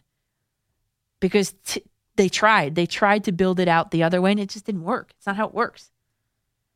Let's go to Scotty in New Jersey. You're on the Fan. Good morning, Danielle. How are you? I will start my conversation by saying I am elated that the Yankees lost tonight. What? And oh, no. I am. I'm elated. I despise them. And they're not going to win in the postseason if they keep living and dying by the home run. Yeah, well, that's the problem. And it was another clutch at bat by Stanton in the ninth inning with the bat on his shoulders. He hits home runs when they're up by 2 runs and hits a grand slam. The guy's not clutch. That was a horrible at bat. I agree. Yes, I agree. And Gardner's catch was not great by any means. No way. He did rob him of a home run. He reached his glove over the fence. Oh, wow. My God. He timed it perfectly. He jumped. He moved back on the ball with calmness. He didn't panic that the wall was behind him. What? He's a professional outfielder. I'll grant you that. He's probably still one of their better outfilders. But, defensively, yes. Yes, he is. And Urshela, of course, crush the ball at the end because Urshela and LeMahieu are clearly their best two players. Yeah, right. And what do you do with your catcher now? That he's worth basically nothing. He's got at no this trade moment. value. Yeah, you can't trade him. So I guess you hold on to him and work with him for now. And I don't even know what you do with Judge since he can't really stay on the field, even though he did run into one tonight. Beside running into the wall, I mean, he ran into a home run. Yes, but I know. the pitching is not what's hurting this team in the postseason at all. I mean, they held the Astros to a 1-something average last year. They didn't lose because of pitching. They don't hit in the postseason. Yeah, They choke. don't manufacture runs. Yes, agree with you. But I'm just curious. What fan are you? I'm unfortunately a Mets fan, and I think the Mets are a disaster. But I think as long as this general manager's there, it was good. I mean, classic Mets. I mean, we get Lowry and you get LeMahieu. That's classic Mets. Yeah, I know. Well, those times are Lowry changing. Lowry had a great Mets career, though, 8 at-bats, and he did manage to walk once. So that was a good He experiment. made a ton of money And doing it, too. I wish I could work like he that. did. He did. I wish I could work 8 and games. The one thing Brody's given credit for is he let Alonso start the season last year in the major leagues. I mean, that's genius. And I don't know what the owner the first thing he has to do is get rid of him, in my opinion. Yeah, and, I agree with you. I mean, the Mets are built on pitching. They have one pitcher now. I mean, and he is the best in baseball, but he's one. And I feel bad. I think he should be given his freedom. As much as I love DeGrom, Wow. He signed the deserves to have deal. a couple of seasons. He knew it. I know he he did. signed the deal. And the analogy I use, I feel bad for Matthew Stafford also. I mean, Matthew Stafford deserves better than the line. And, back to your last call, I'm sorry, and then I'll finish it up. But I don't know if we'll ever know how good Darnold is as long as he's on this team. He has no weapons. He has virtually no line. And no coach it's hard to tell if he's any good or not. Right, and he's got no coach that's helping him out either with the play No, calling. he has nothing basically. So I don't know if we'll ever know. I know, and Scotty, thanks for the call. And he is one of those players that I see it already. Come back to me in 3 or 4 years when he's on a different team and he's lighting up defenses with his legs, which he never really gets to use, only when the plays break down. And I just want to say the teams that out-homered their opponents are 23-1 this postseason. So this has been home run derby of a postseason, if you like the long ball. Don't they? What's the saying? Chicks dig the long ball, something like that. That's from a movie. What is that from? Pat's getting his headphones off. What is it? Oh, wow. I'm blanking on it right now, too. All right, you guys tweet me at Coach MCCARTAN. In a couple seconds. Yeah, I that's from something. I don't know exactly where that's from, but I know the saying. Let's go to Joe in Red Bank, New Jersey. You're on the Fan. Joe. Morning. Hey, Joe. I want to talk a little bit about analytical managers versus traditional managers. Yeah. And conclude with giving you my 2 managers of the year, if you don't mind. Okay, go ahead. I'm gonna try and guess and maybe see what side of the fence you're on, and then I'll guess. Okay. Analytics, use as your example the Oakland Athletics. They get to the playoffs every year, but they don't get anywhere. Like the Twins. It gets you to the dance, but it doesn't get you a trophy in the case. Yes. It keeps a brilliant mind like Buck Showalter off a bench. Mm-hmm. It's crazy. If you look at some of the successful teams over the last decade, the Kansas City team that beat the Mets was just putting the ball in play all the time. Yep. That Cubs team that won a few years ago was throwing new wrinkles at you all the time. Mm-hmm. When you thought they were going to go left, they went right, and vice versa. I hate to say it, but the Red Sox too, and I hate to say it, but the Astros too. We know they were cheating, but still, same premise. Yeah. Mm-hmm. Mm-hmm. Yeah, I've actually I've looked at that. Yeah, you're right. You're right about that. Yeah. I hope and pray that the trend reverses at some point. Because this is not the baseball I grew up watching. Right. Right. So now back to my 2 managers. I'm going to go with Cash in the American League. Yeah. Uh-huh. They got built up a 20 games over 500, solid all year. Minimal payroll. 8 out of 10 from the Yankees with a quarter of the payroll. Yep. Cash, he's my manager of the year in the American League. Okay. In the National League, I'm going to go to the National League East. Now, mind you, the Braves are a far superior team. The Phillies, the Mets were disappointing. Washington was a complete disaster. I'm giving it to Don Mattingly. Yeah, I was gonna guess that actually for you. Yeah. Just, with very little, and he's playing little ball out of necessity because Derek filled off all the bashers. And then, yeah, I know. And look where it got him. That team went from last place to second place. Mind you, it's a weird short year, but I give them a lot of credit. Yeah, I do too. And Joe, thanks for the call. That's insightful call there. But when you look at, let me see what I was going to say. Don Mattingly. Oh, and not only did Don Mattingly, like you said, bring a team that was not so good into relevance within, I don't know how much time, not a lot of time, but at the beginning of the season, well, first, last time I was here, we didn't know we were having a baseball season. I looked back at my notes and I was like, what was going on at that time? And I remember I was warning you guys, don't hoard all the toilet paper. I remember that. And then, still, by the way, and then you see the news that all the Marlins came down with COVID and they were doing whatever in Atlanta. And the season really was pushed to the brink there at that point. And you're like, wow. And then all of a sudden, you're like, the Marlins are made it to the playoffs? How did that happen? And credit where credit's due to Don Mattingly. Speaking of Atlanta, I found where Chicks Dig the Long Ball came from. Where'd it come from? Guess what two Braves Hall of Famers said it in a really? Nike commercial? It's got to be Andrew Jones. Are they pitchers or are they hitters? Yeah, pitchers. They're pitchers. Oh, then why would they say Chicks Dig the Long I don't Ball? know why. Oh, okay. Let's go. I thought they would be a hitter. Maddox. Yep. And Glavine. Yep. Yeah, look at that. In a 1998 Nike commercial. Oh, wow. Well, there you go. Nike commercial. I thought it was from a movie. But then, Pat, why would they say Chicks Dig the Long Ball? Yeah, I don't know. Doesn't make a lot of sense. That doesn't make any sense to me. Because that means that they're surrendering it. They don't dig the long ball. I know. We got to get to the bottom I guess of it went with the commercial. I guess it did. I mean, unless I'm wrong, that's where the Google said that's kind of what everything came up. I wonder if they were pitchers who rake in that commercial. Maybe they had bats in there. I don't know. Maybe we'll look at that in the next commercial. All right, get aboard, guys. 877-337-6666. I see your Yankees calls on hold. I will get to you right after the break on the other side of this break. Hang in there. 877-337-6666. I'm Danielle McCartan here on The Fan. WFAN and WFAN-FM, New York.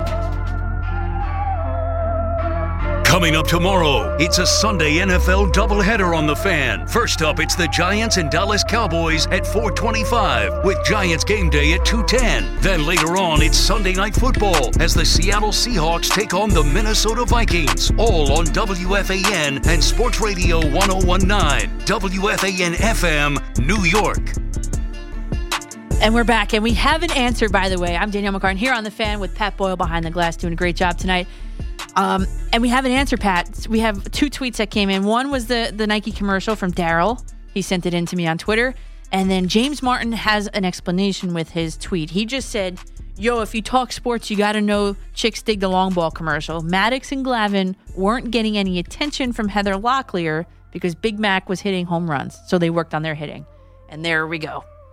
Mission accomplished. It all makes perfect sense. Problem solved, everybody. Okay, and that's what we're here for, problem solving. Although, we really can't solve the Jets' problems here tonight. Well, actually, I could. You get rid of that coach, and that's it. That's the answer. But we are here. Oh, wow, we're jammed again. Oh, my God. 877-337-6666 is the phone number, everybody. I feel like we should just head right back into this. Most of these calls are about the Yankees on hold, so let's commiserate with what happened tonight in the ALDS. Game 5. Of course, this game went into Game 5 because I was on the radio tonight. I really couldn't sleep because of it, but it was an exciting game. I would like to use the word classic. I know that kind of might sting right now, so let's not maybe go there, but it was a great game, low-scoring game. Pitcher's duel, I'd like to say that. I mean, Garrett Cole had a one-hit. He had a one-hitter that he worked on for, 5 1/3 innings? And unfortunately for him, I said it before, the one hit happened to be the home run to Austin Meadows. That's baseball, Susan, right? That's the saying there, right? Okay, let's go to, a guy named Cash. I wonder if this is the manager of the Rays calling in. Cash in Philadelphia, you're on The Fan. Unfortunately, my name is Kaz, yeah, but it's not after Kevin Cash. So it's not after Kevin Cash. Okay, what's up? So I gotta say though, I mean, and again, I was actually elated, like the last caller. I was elated that the Yankees lost tonight. Obviously I'm from Philadelphia, so I am a Phillies fan. So I'm not a Yankees fan. So what do you think about Girardi? What do you think about Girardi and Didi? It's like Yankees South down there. Yeah. Well, I do like I like some of the Yankees players. I just think we need to get a little bit younger for our team. But I gotta say, it's more like, I mean, I was kind of watching. So I was watching the S Network, and I was watching Paul O'Neill, and he was saying, he goes, you got to head to this Rays team where it's not just, he goes, I mean, you look at position by position. I mean, the Yankees have household all-star names, all-star type talent on, all over the field. Right. And the Rays have guys like Brandon Lau and Willie Adames. I mean, I don't mean to be disrespectful or ignorant when I say this, but the casual baseball fan doesn't know who those guys are. Yeah, I get it. I don't even heard of these guys before. And I mean, I'm a big baseball fan. I never even heard of these guys before. But it's like, but they're young players. They make plays. I mean, they make great field. They're great in the field. They hit in big spots. Obviously, like, Brasso. Is that his name, Brasso? Yeah. Yes. They pitch well. I mean, they got relievers. I mean, they got reliever after reliever after reliever after reliever that just go out and throw smoke. I mean, each one of those guys are hitting like 99 to 100. Well, as Kevin Cash said, he has a stable of guys that can throw 98.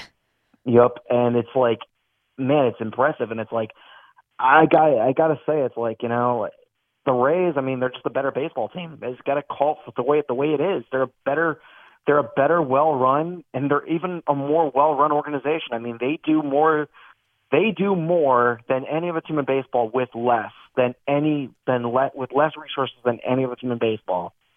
With a $50 million payroll. Yeah. I mean, and it's not just this year. It has been that way. That's their MO. It's been that way. Yeah, it's been that way for years, like since 2008 till now.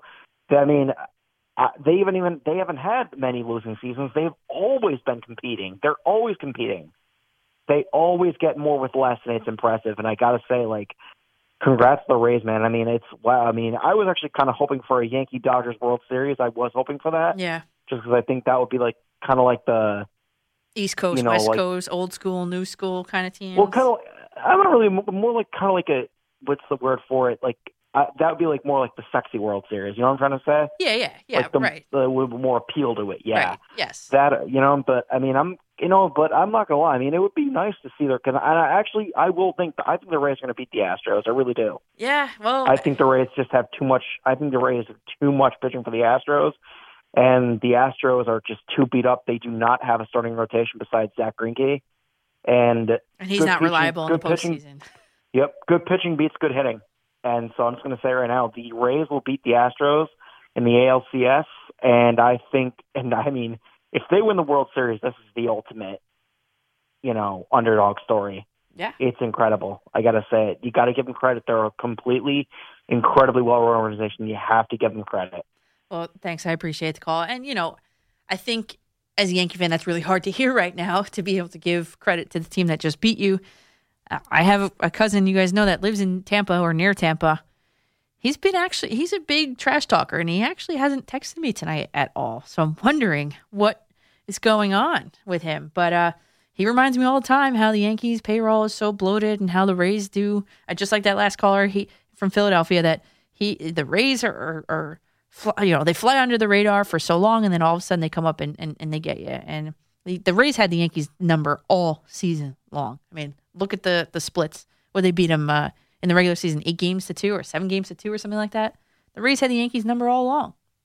Let's go to Tommy. You've been on hold for a long time. Tommy, in the car. You're on the fan. Good morning, Danielle. Good morning. How are you? Good, not too bad. So, just a couple of quick things. First of all, it was a great game. You're not going to get the kind of pitching that Tampa has like too often. Tampa has an incredible pitching staff. They showed the lineup last night with, I think the guy, the lowest speed, I think it was like 94 point something, all the way to 100 miles an hour. Yeah. Though the Tampa the Tampa Bay Rays are. I think they're going to take the whole thing. And you know what? You got to give them credit. I'm a diehard Yankee fan, and yesterday it was just going to basically come down to who's going to make the first mistake. Yes. And that's exactly what happened yesterday. Yep. And you know what? I just think if you hold on to Britton for one more out in the 7th inning, I know. Yeah, I think it changes the game. But at the end of the day, I'm sorry, but Tampa just has the better pitching staff. I mean, yeah, money doesn't guarantee you a win. But the one thing you got to say about the Yankees, they put the money back into the organization. You had a guy a couple of calls ago, was pointing out every negative with Stanton. Stanton had a great series. His last at bat, I thought he got squeezed for a couple of pitches. Was it the low one? The low one. I know. I thought so too on that one. Yeah. Yep. Yeah, I felt like I thought he was going to argue the call. So did I. Yeah, he turned around. Yeah, he turned around and then he decided against it, I guess. Yeah, so I kind of feel like he got squeezed, but at the end of the day, it is what it is, and you know what? It's been a crazy year, with the whole COVID thing and short season, but Tampa, yeah, I think they are the better team, and the last caller said, they are the team that has done so much more with a lot less. Yeah. And money's not everything, But anyway, thanks for taking my call. Yeah, have a good night, Tommy. Thanks. And good point. Yeah, just reiterating the fact. And the other thing I wrote down as he was talking was, he pitched fast. That's one thing. That's sure. You could pitch 100 miles an hour, 110 miles an hour. But if you can't locate that pitch, eventually the hitters are going to catch up to it. And I believe that's what happened with Chapman tonight. I think he went to the fastball, just maybe he didn't locate where he wanted to put it, but maybe it slipped. But he was just putting the fastball, no matter how fast it was, when you put it in the same spot at the same or similar speeds, the hitters, especially at the MLB level, are just going to be able to catch up to it. And that's that. Let's go to Bob in West Haven, Connecticut. I'm just going down in order that you guys called in. Bob in West Haven, Connecticut, you're on the Fan. Oh, hi, Danielle. What's up, Bob? I've been a Yankee fan since 1949. Okay. You're right about Garcia should have never been taken out of the game. Yep. They should have let him pitch, and the Yankees probably would have won it in 4 games. And as long as they have Aaron Boone as manager, they're not going to win. They got a guy at the Yes Network that's 100 times better manager in Showalter. If they were to put him on there, the Yankees would win.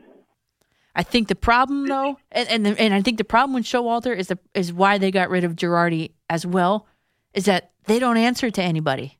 They're not part of that league of guys that are going to sit and make that decision about Davy Garcia. They're going to say, no, that's not going to happen. And I think that's why. And you're right about Girardi. They should have never let him go. Yeah, that to me. I mean, that broke my heart when they let him go after he got them within this rebuilding team within 1 game in the World Series that year, and they let him go like 3 or 4 days later. I mean, that's terrible. I'm sorry. I mean, I hate to say it, but Boone's got to go. As long as he's manager, they're never going to win. Well, that's an interesting take there, Bob, and I appreciate your calling in and everything. But it's not Aaron Boone only. I mean, it's these guys that sit in a room and they make the decisions together. I do not believe that Davy Garcia pitching 27 pitches in that first inning that day was only Aaron Boone's call. I don't believe it. And I don't believe it was any singular person's call that time. I don't believe it was a Brian Cashman call. It was a collective agreement. And that, more so than a manager, that deep dive into this analytics is what sort of the issue is. The root of the issue is here. Believe me, I love analytics. I love watching sabermetrics. I love it all. But sometimes, and I'm a coach myself, sometimes you just have to do it from the gut. Make a decision, a gut decision. Be able to say, you know what? I'm going to go against what this number here, right here, says on my iPad, and I'm going to keep Zach Britton in that 7th inning. See what happens. Let him finish the inning. Davy Garcia, I mean, that was the only experience he got in the playoffs, that poor kid. 21 years old, making his playoff debut. You pitch 27 pitches and give up 1 run. That's not so bad when you consider the fact that the Yankees have mashers up and down the lineup when they can hit, when they do hit. Let the kid settle in, man. I'm sure he's got nerves. He did fine. He was doing fine. It was the first inning. Then you put Jay Happ in a terrible position where he's got to warm up real quick in the bullpen. And I thought Davy Garcia was injured. Maybe it'll come out that he was. Probably not. But Jay Happ, then why not just start Jay Happ if that's the case? You're going to bring him in inning number 2. Then why not? Davy Garcia has been flexible, right? So why not just start Happ at that point, bring Davy Garcia in after that? I was sitting there watching that going, this is the turning point of the season if the Yankees lose. And the Yankees did lose Friday night about, 5 or 6 hours ago. They lost. And that was the turning point of the season. Buck the analytics trend. B with a B. Buck it. Buck the trend there. Because you know what? It's not working. But when you use analytics to help a pitcher, for example, and I bring this example up often, like I believe it was Verlander. Verlander went to Houston. Okay, we know the Houston Astros were cheaters. Let's all agree that. We are all rooting against the Astros. We know that, right? But and Garrett Cole too, when Garrett Cole said he went, okay, we'll start with Cole. Cole went to the Astros and he walked into a hotel meeting room to meet with whoever, the pitching staff or whoever. And he said he walked in there and he was blown away by the charts that they had on the walls and arm angles and arm slots and all this stuff, all these numbers. And he said he'd never seen it before. And so he goes from, a good pitcher in Pittsburgh to a really good pitcher in Houston. Look at Verlander, same thing. He was good in Detroit. He was really good, Cy Young good, and Garrett Cole too, Cy Young contender in Houston. And he too, his pitch, his arm slot for his curveball was raised, I believe, but you got to look it up. But I think it was like by 4 inches. They brought his arm slot, his release point up by 4 inches on his curveball, which made him more effective. So analytics, in that sense, I'm all for.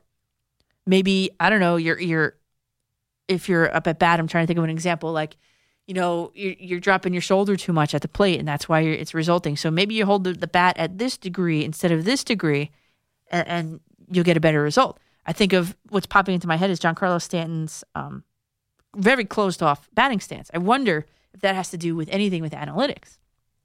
Okay, maybe you don't want to talk about Yankees. How about the Mets? Guess who on the Mets was helped by analytics? Ahmed Rosario. He had a terrible first half of the year last year. Mid-season thereabouts, defensively, he started watching some film of himself, critiquing himself, and they found out, or they saw and noticed, that when the ball was crossing the plate, he was standing too upright. Well, that's an easy fix. Get down on the ball when it crosses the plate, and you're good to go. And it resulted in better fielding percentage for him. Look it up. So I'm behind analytics in that sense, but make gut calls if you're a manager. Oh, man, we are jammed again. 877-337-6666. This is a good night, everybody. Get aboard. Let's talk all things New York sports. I'm Danielle McCartan here on The Fan.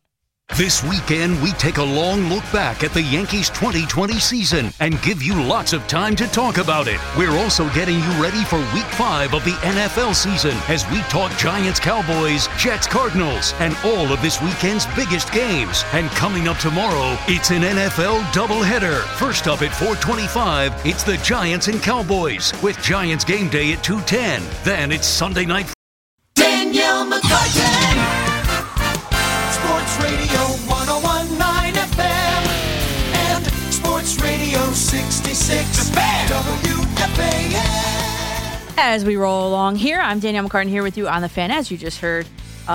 Listen, we are coming to you tonight on a night where the Yankees have been bounced from the playoffs. The Yankees with World Series aspirations have been bounced from the playoffs on a home run surrendered by their stud closer, Aroldis Chapman, for the second time in 2 years. We're also coming to you from a weekend where The Jets are taking on the Cardinals, and we've got Giants-Cowboys, this big showdown in the wide-open NFC East, by the way, and I'm not being facetious. The NFC East is wide open. If the Giants can just string together, 2 wins, they'd be in a really good position. No one, again, wants to take the stranglehold on the NFC East, it seems. And we have Mets new ownership, first orders of business. I have a whole plan in place for Steve Cohen. So anything and everything. I feel so good to be back here, you guys. 877-337-66. You guys know the number. And we will go right into Robert. This is a great segue. Robert in Manhattan, you're on the Fan. Hey, Danielle. Nice to talk to you. Thank you. By the way, just a little bit of a coincidence and more than coincidence.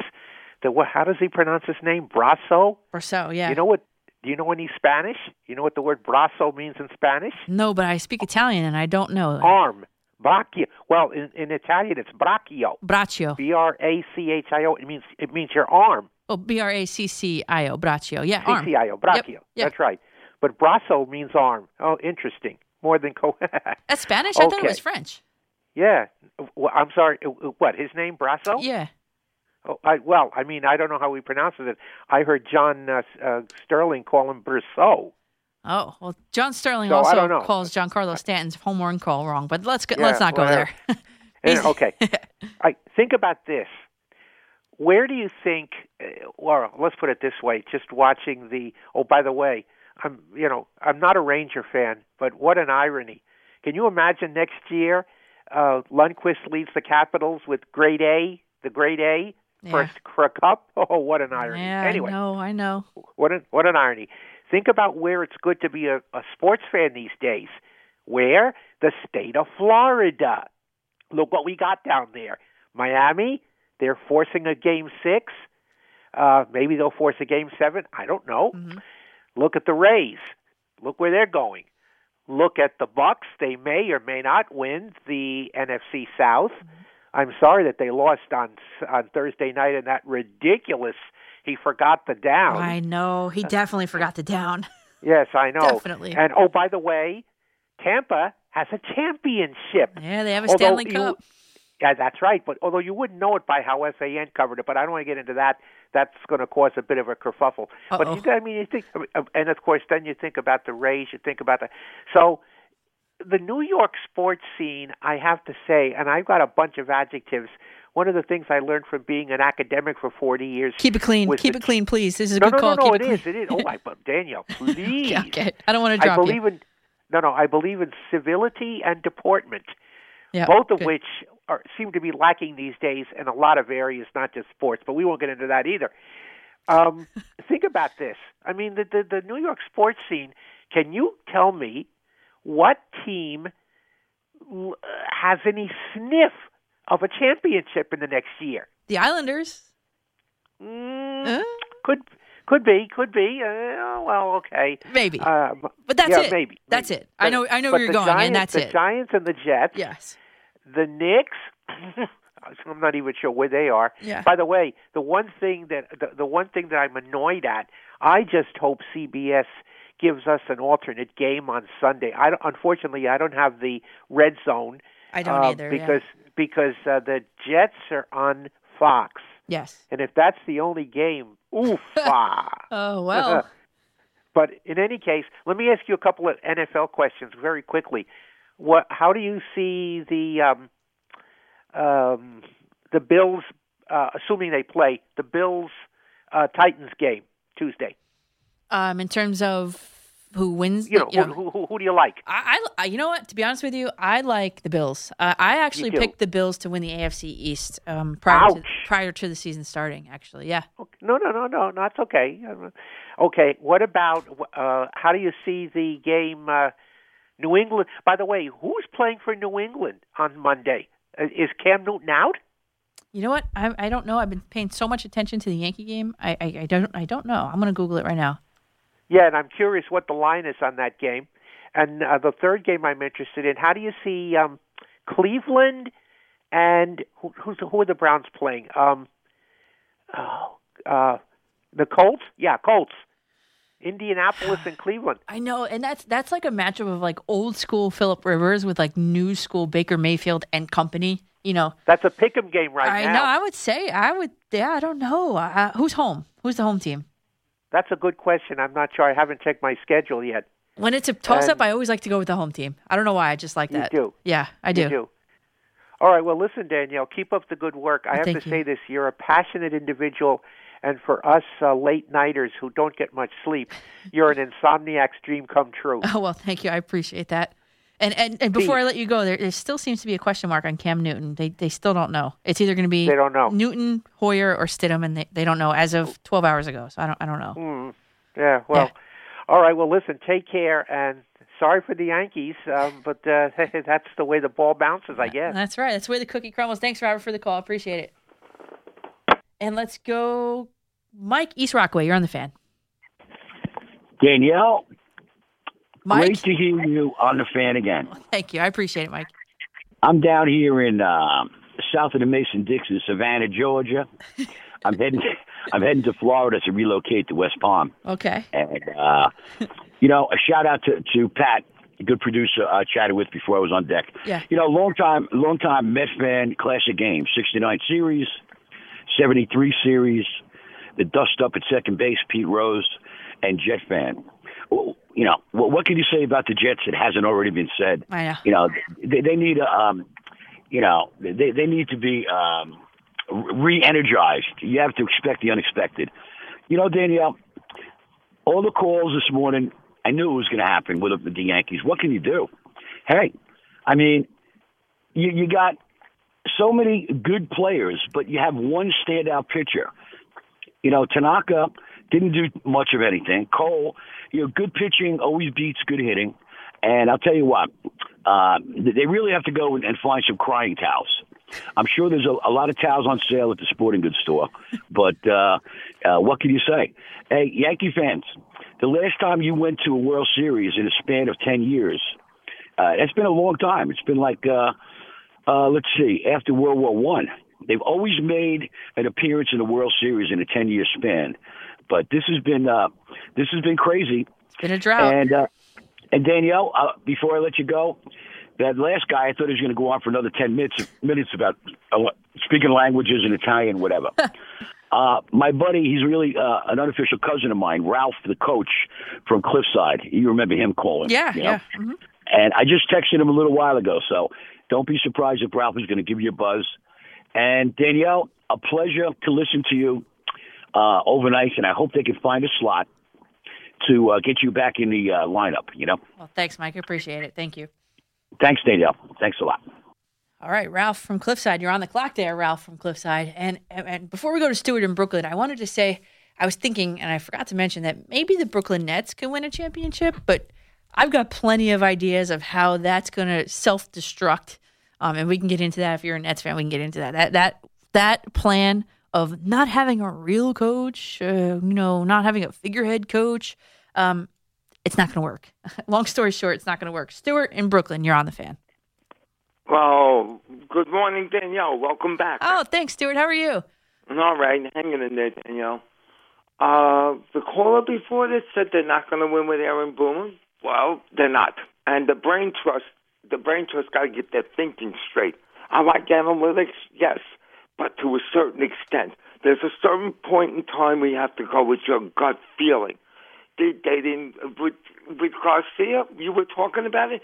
What he gave up one run? Mm-hmm. Okay, and he seemed to be settling in. Right. And then you bring in J-Hap. Yep. And what he do? He lit the fire with the gasoline, and it exploded. And that was the end of it. That was the end of the game. That was the end of it. Yep. And that was the end of the series. Yep. Exactly. That was the end of the series. Aaron Boone, go home. Go home. I did not like Joe Girardi, but he won us a championship. Fine, he did well with what he was given. He wasn't given much all those years. Right. I agree with you. Okay? And the thing is, Aaron Boone, oh, please, go home already. Please, I'm sick of you. I'm sick of his stupid look on his face after every game. He has this sad-eyed face, and he makes me sick. The manager, I like the most, of the Yankees, and I wasn't there for him for most of his career, was Casey Stengel. I knew you were going to say that. I almost guessed it. Yes.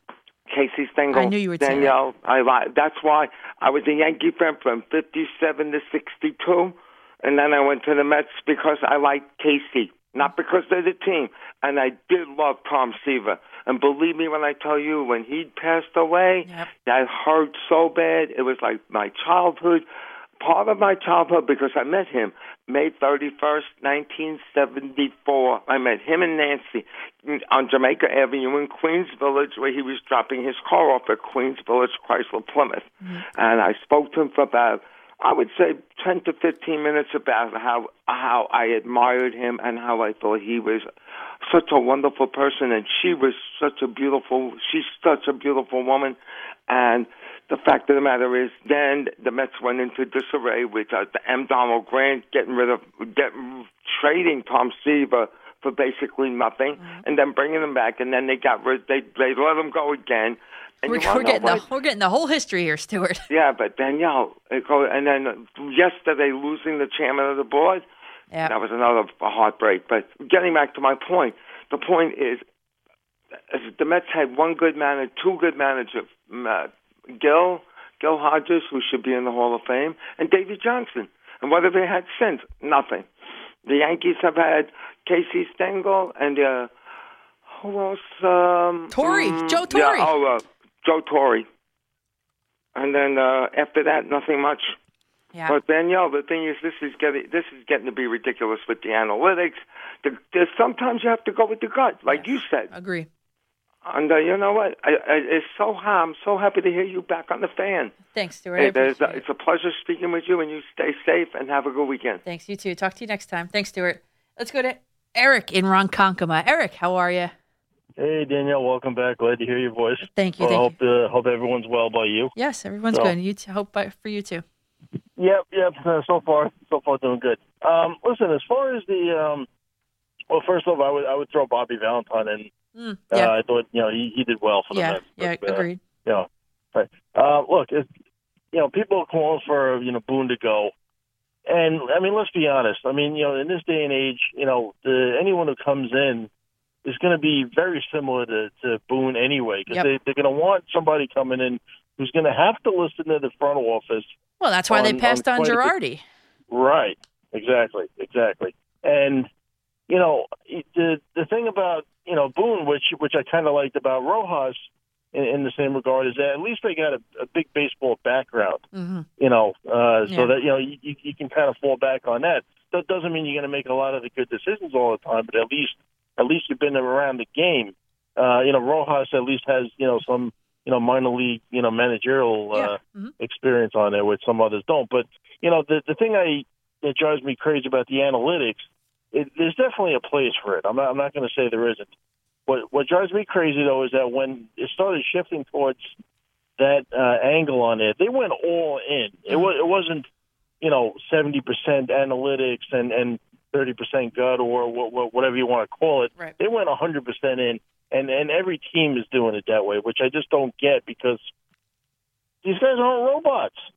I mean, it's not going to work that way. You can't, complete. I mean, same thing happened when it came to the relief pitching when it started shifting that way. They went all towards the relief pitching on there, and now you can't get a starting pitcher going past 5 innings unless you get lucky. Yeah, because the analytics say the third time through the order you can't let them go, you can't let them do it.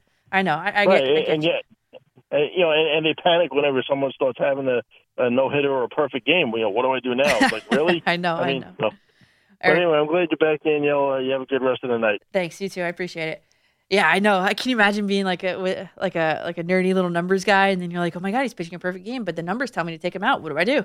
I could see the confusion. Good point. Yeah, I could see that. By the way, we got Manish Mehta coming up at 4:40, New York Daily News reporter. So he'll give us the scoop of the Jets moving forward and the COVID tests and everything, and more your calls after the break. 877-337-6666.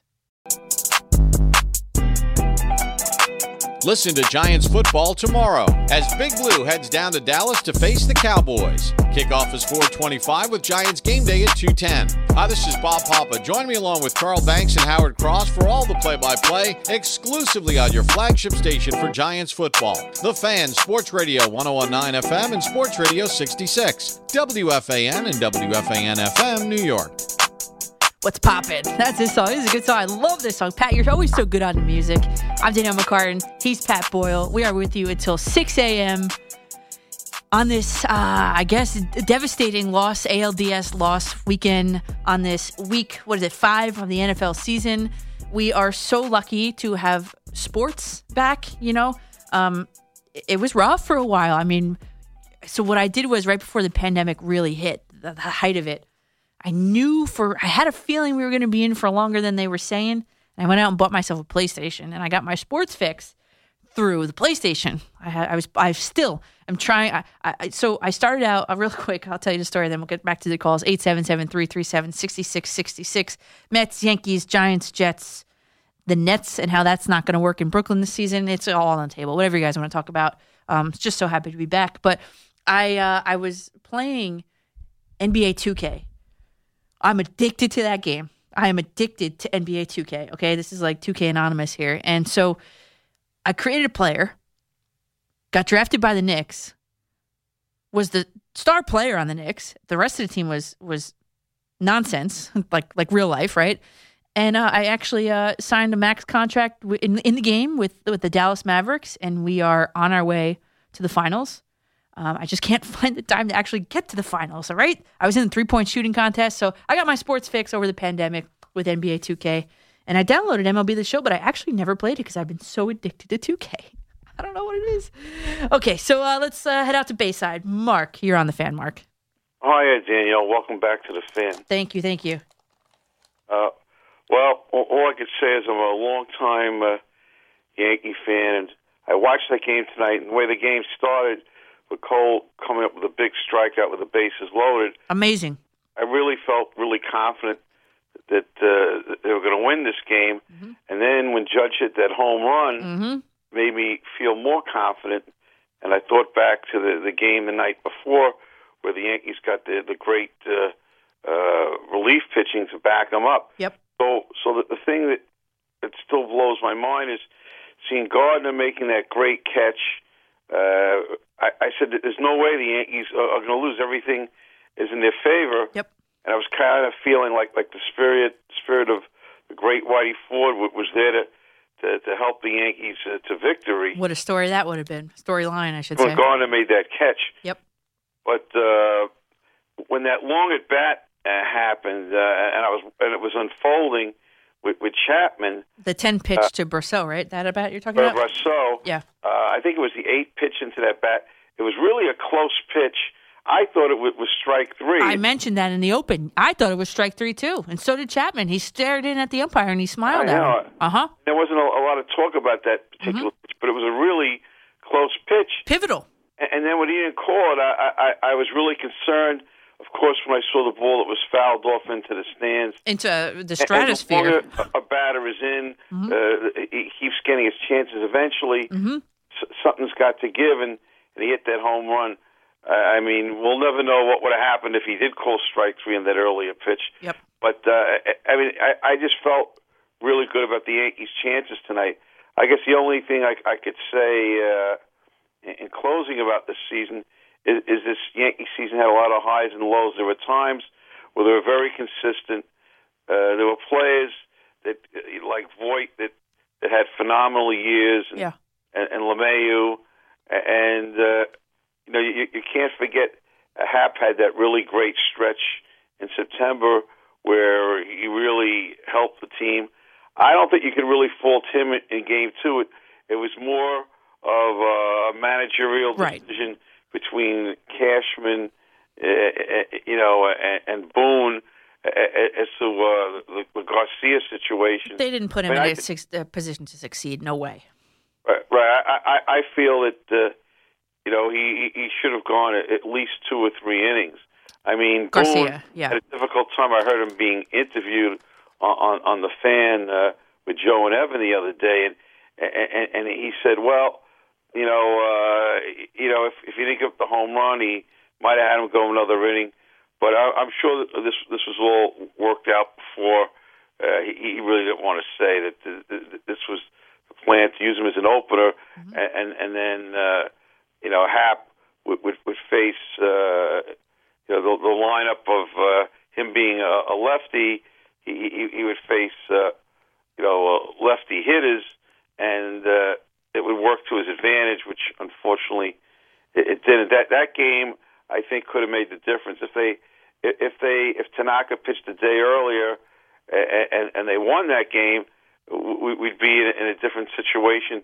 Thursday night they would have won, but you can't look back. But all I could say is that the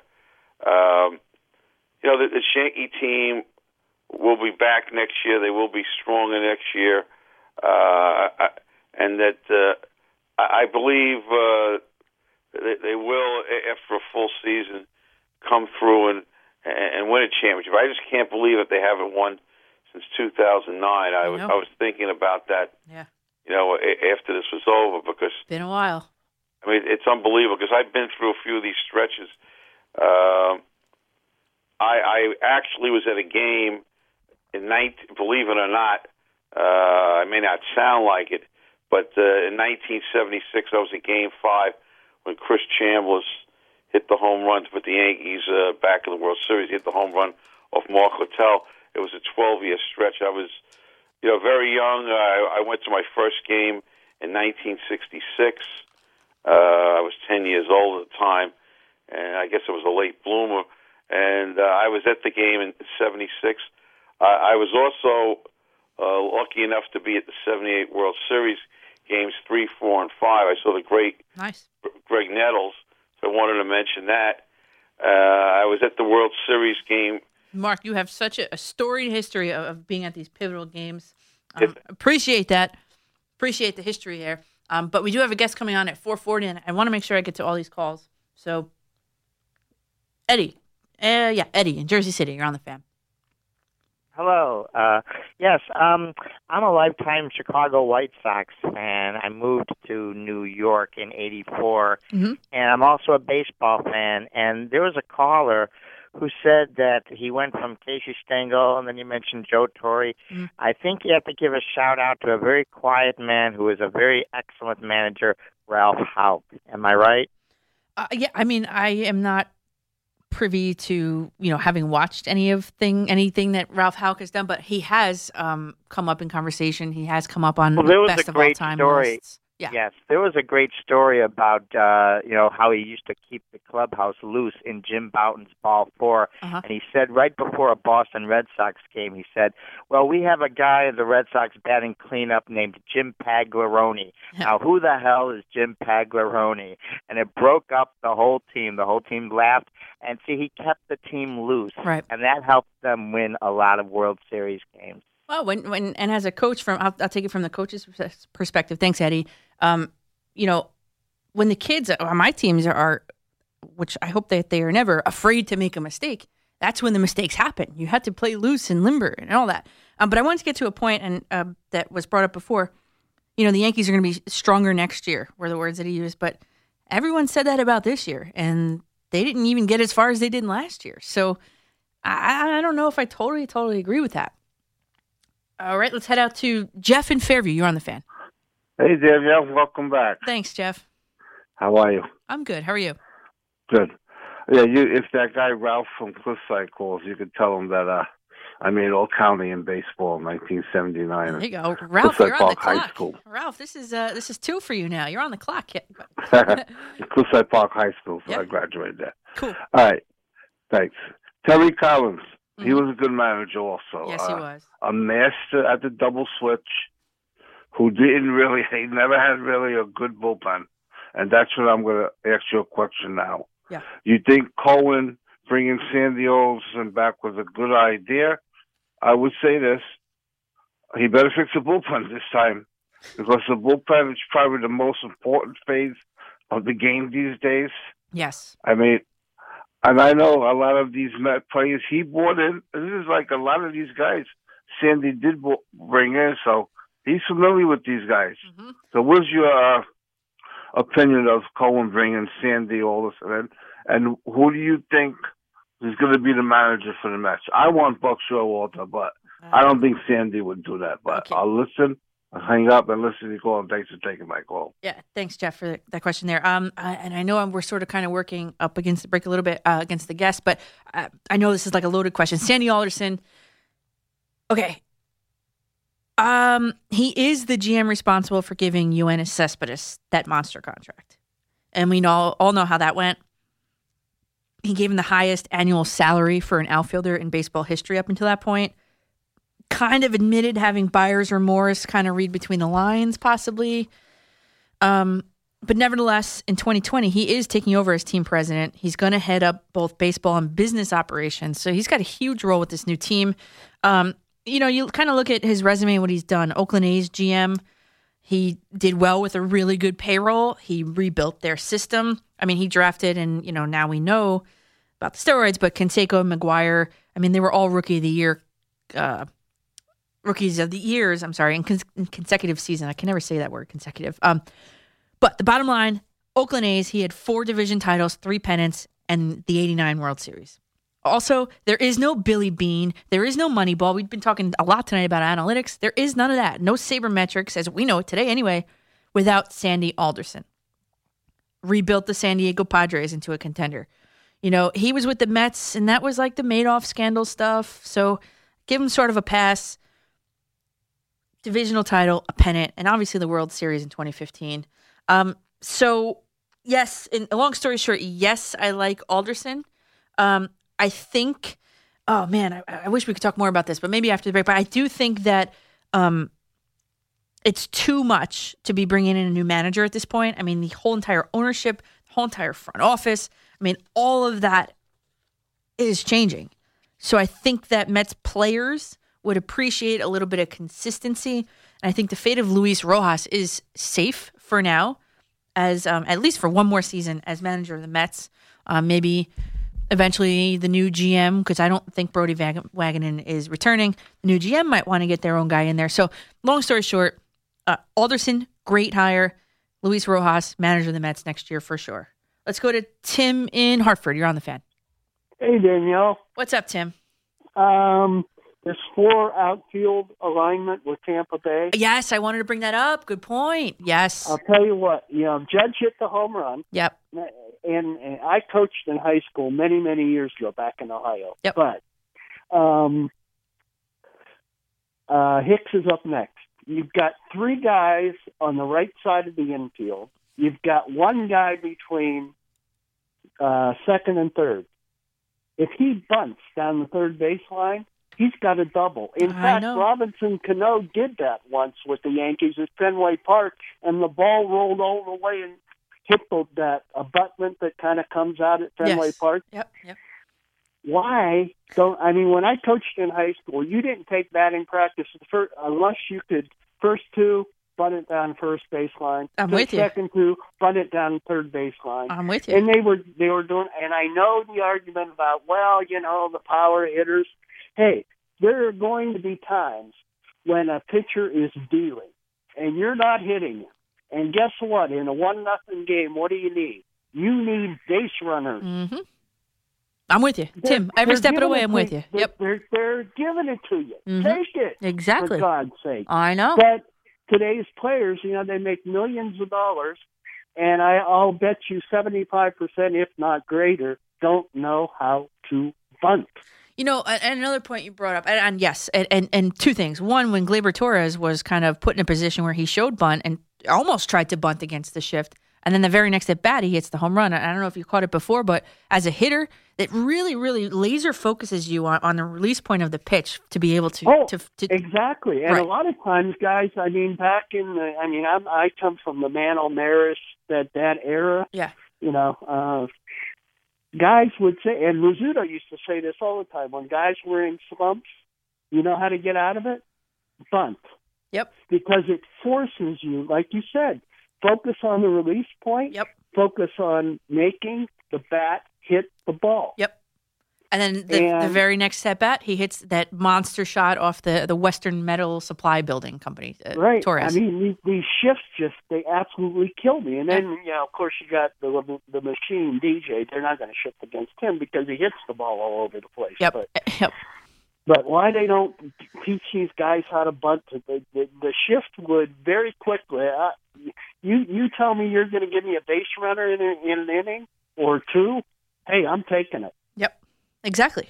You never know what can happen, right? And I played shortstop. Me and too. I'll tell you what, when you got a runner on base, there's so much more you have to think about. Yep. Field the position first. Don't break for second on a run. Yeah, I got you. Exactly. You got to put pressure on the defense, but you can't do that if you go up there and you're taking 3 swings and not sitting making down. contact. I got you, Tim. I got you. And one more point I wanted to make about that. And we got Manish Mehta, coming up at 4:40. So right after, on the other side of this commercial break, we got Manish Mehta. Very good conversation about the Jets, I'm sure. And so the last point I wanted to make, and I feel like I was watching, I feel like I was in like Groundhog's Day or 51st Dates when she can't remember and he has to keep doing the same thing over and over again. Aaron Judge trying to take an outside pitch, trying to pull an outside pitch. How many times do we have to see that? How many times do we have to watch him ground out to third base? I think to end the game, I think twice.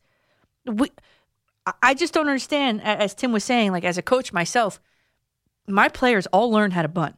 My players all learn situational hitting. My players learn how to go with the pitch to whatever field it is that it should be going into. So an outside pitch to a right-handed batter should not really be ending up in the third baseman's glove. That pitch should end up in left field somewhere, over the fence somewhere. That's all I have to say about that. But I guess I'm old school approach to hitting. Manish Mehta coming up momentarily. I'm Danielle McCartan on The Fan.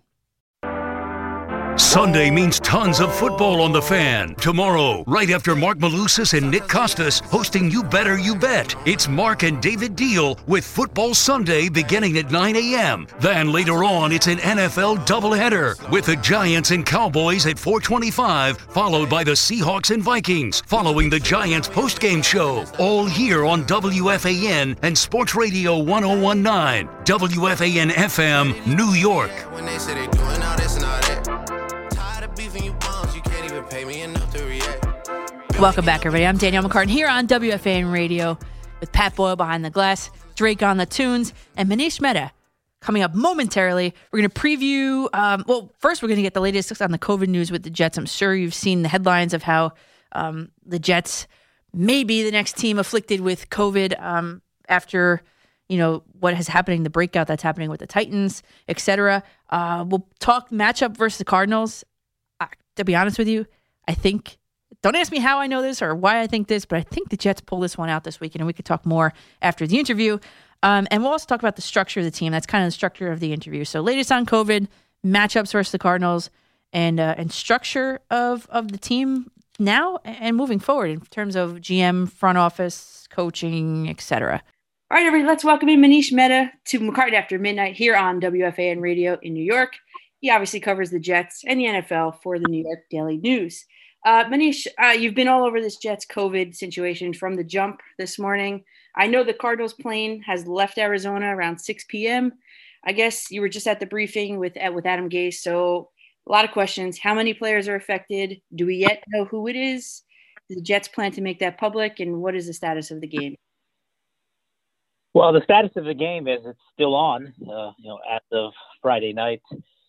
Sunday at 1 o'clock at MetLife Stadium. Now, there was a presumptive positive test for one player this morning, and that's a test that was taken on Thursday. Players get their results on Friday morning, and that player was retested, as were other players who were believed to be in close contact with him. I was told it was some offensive players.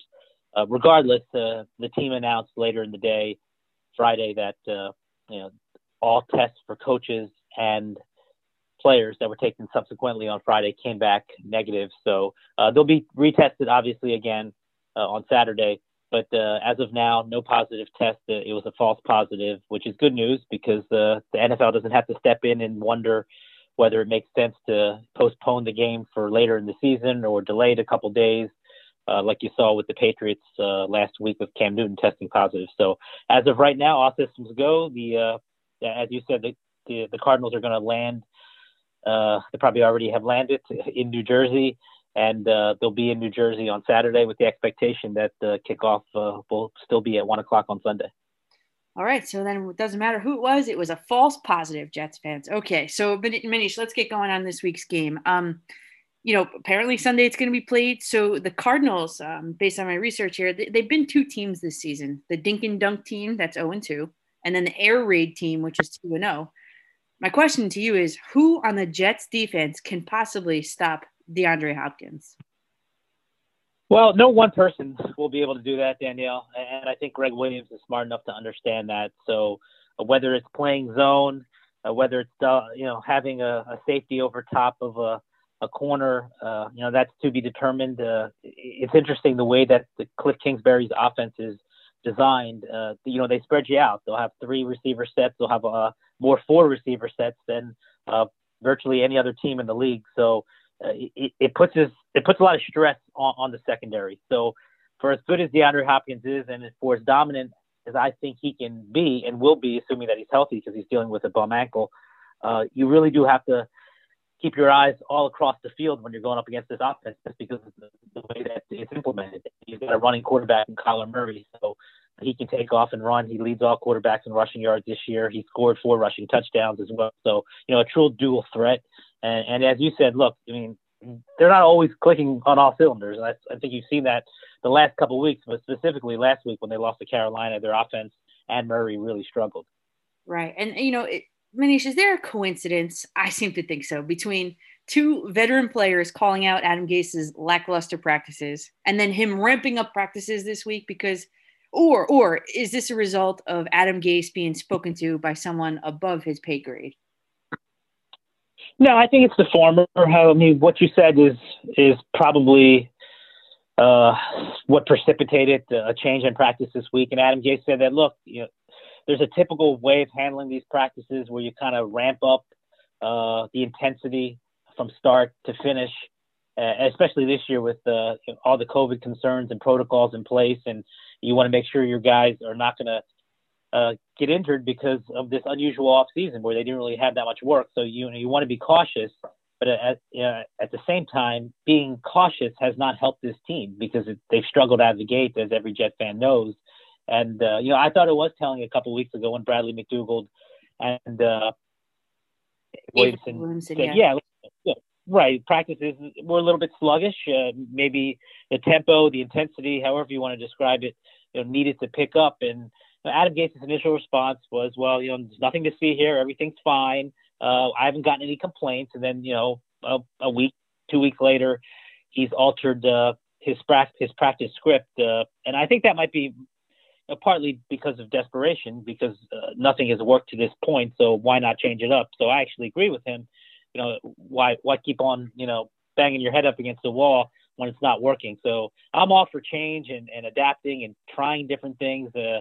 And again, I think this is perhaps born out of desperation, but regardless, it is an encouraging sign on some level that Adam Gase is, at least attempting new things because, he's been a historically stubborn guy. And, because things aren't working right now, I think it is the right course of action to, try something different. It can't get worse.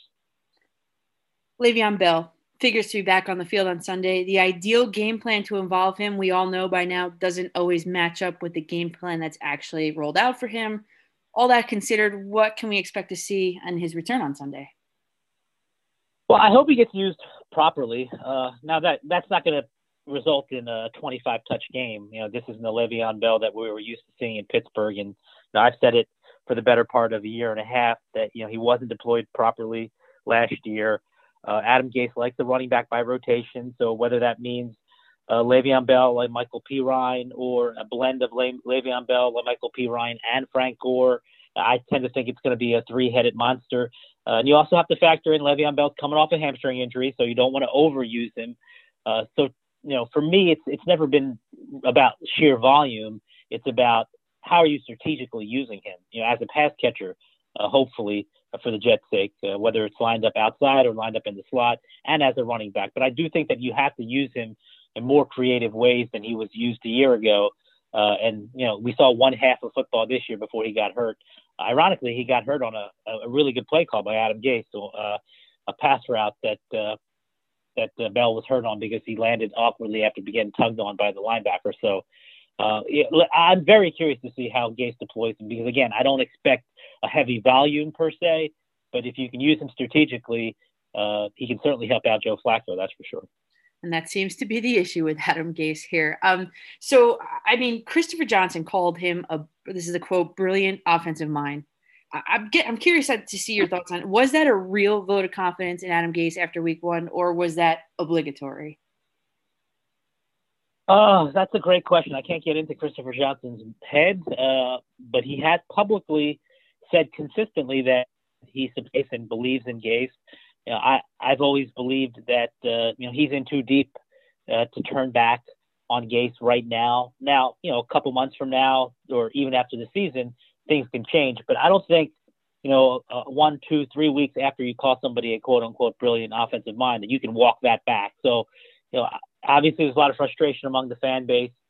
People want heads to roll. They want a coaching change.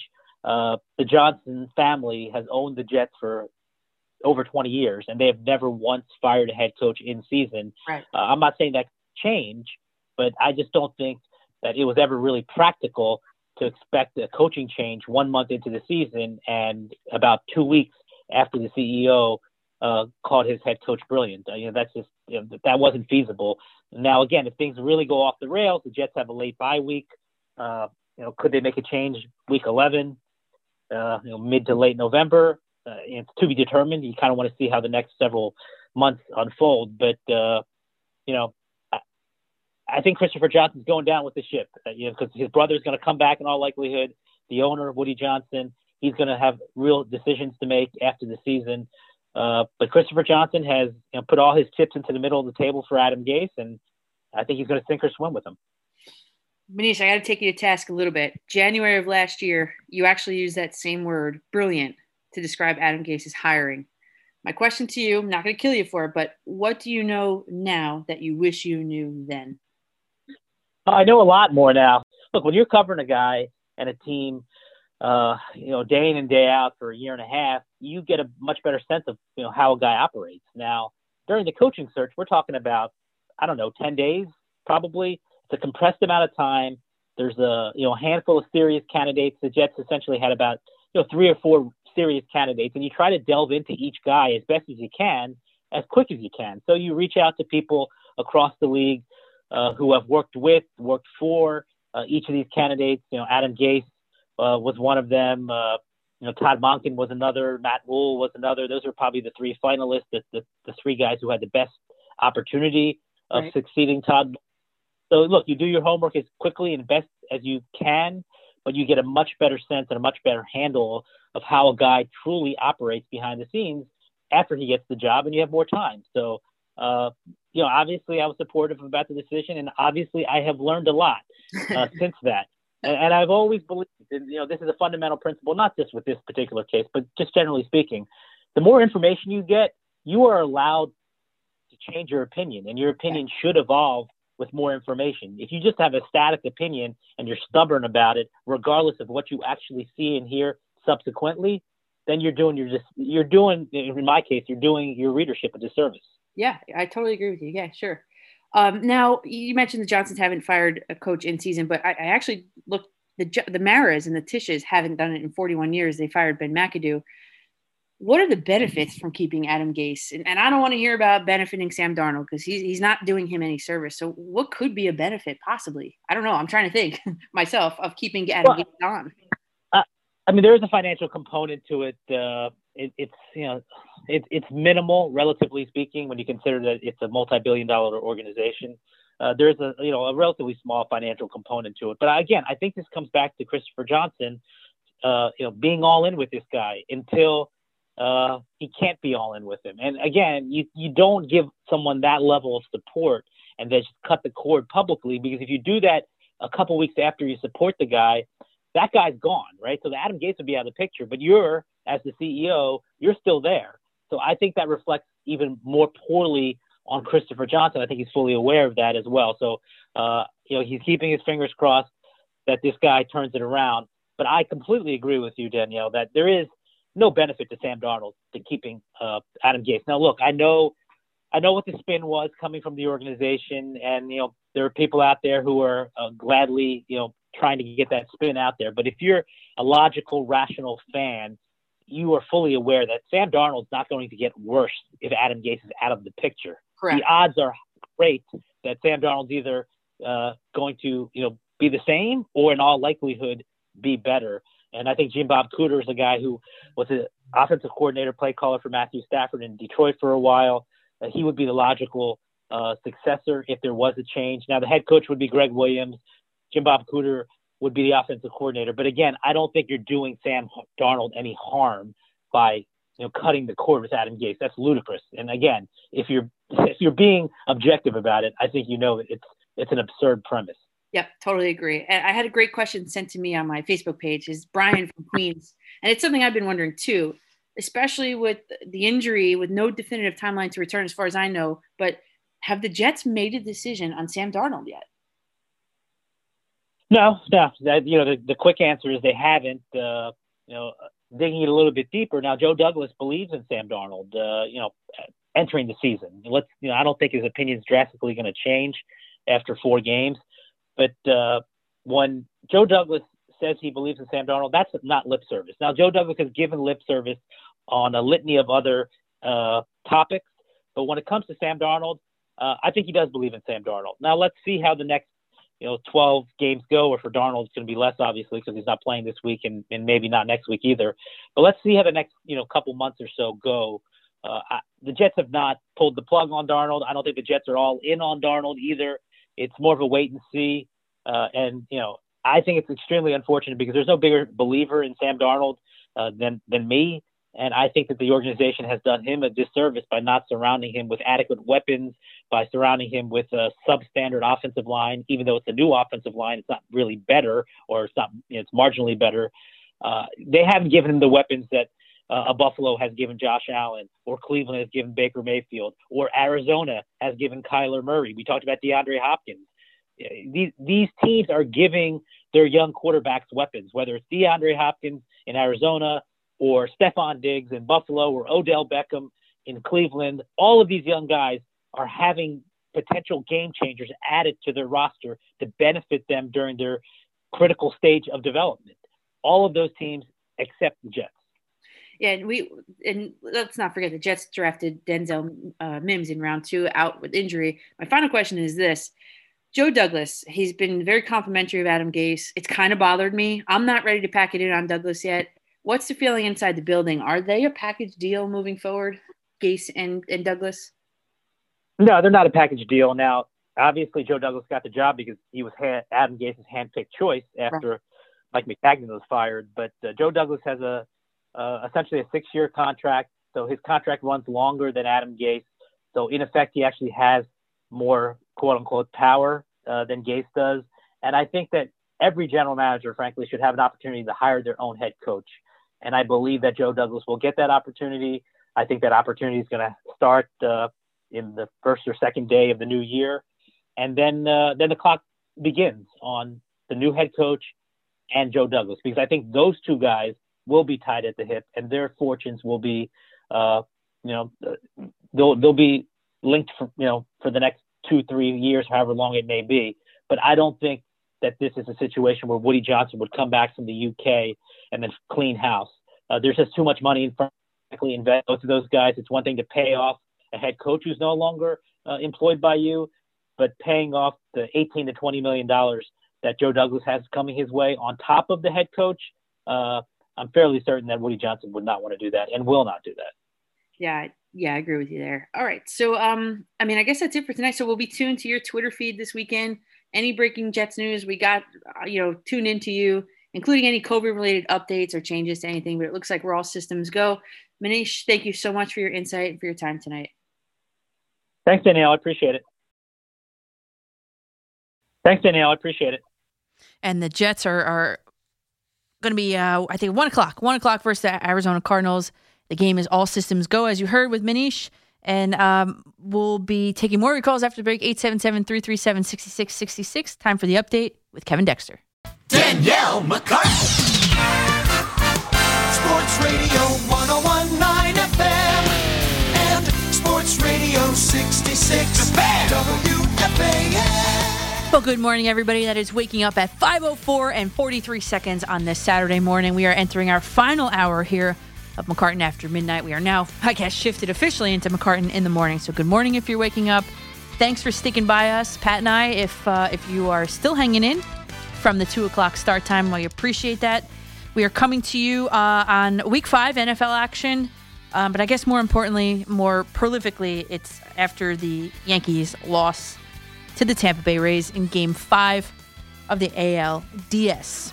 We've talked about many things about Aaron Boone, and you know what, guys? I know you're trying to call for Aaron Boone's head here, but you know it's a team effort. I mean, he's not the only one making the decisions here. We've talked about how the Yankees have more questions now than I guess when they entered the series. And if you guys want to get aboard, talk about any or all of this, any New York sport thing, I'm just so excited to be back with you guys so that anything is on the table, literally anything. So we've also talked about how Giancarlo Stanton, is it okay to give him a pass on that last strikeout? Is it? I mean, based on what he did offensively and in all the other games, home run after home run after home run, grand slam. Can the Yankees fairly and outwardly question Aroldis Chapman's ability to shut the door in big spots? Is he truly that dominant closer? But how could you possibly call him that after 2 instances in a Yankee uniform in back-to-back years?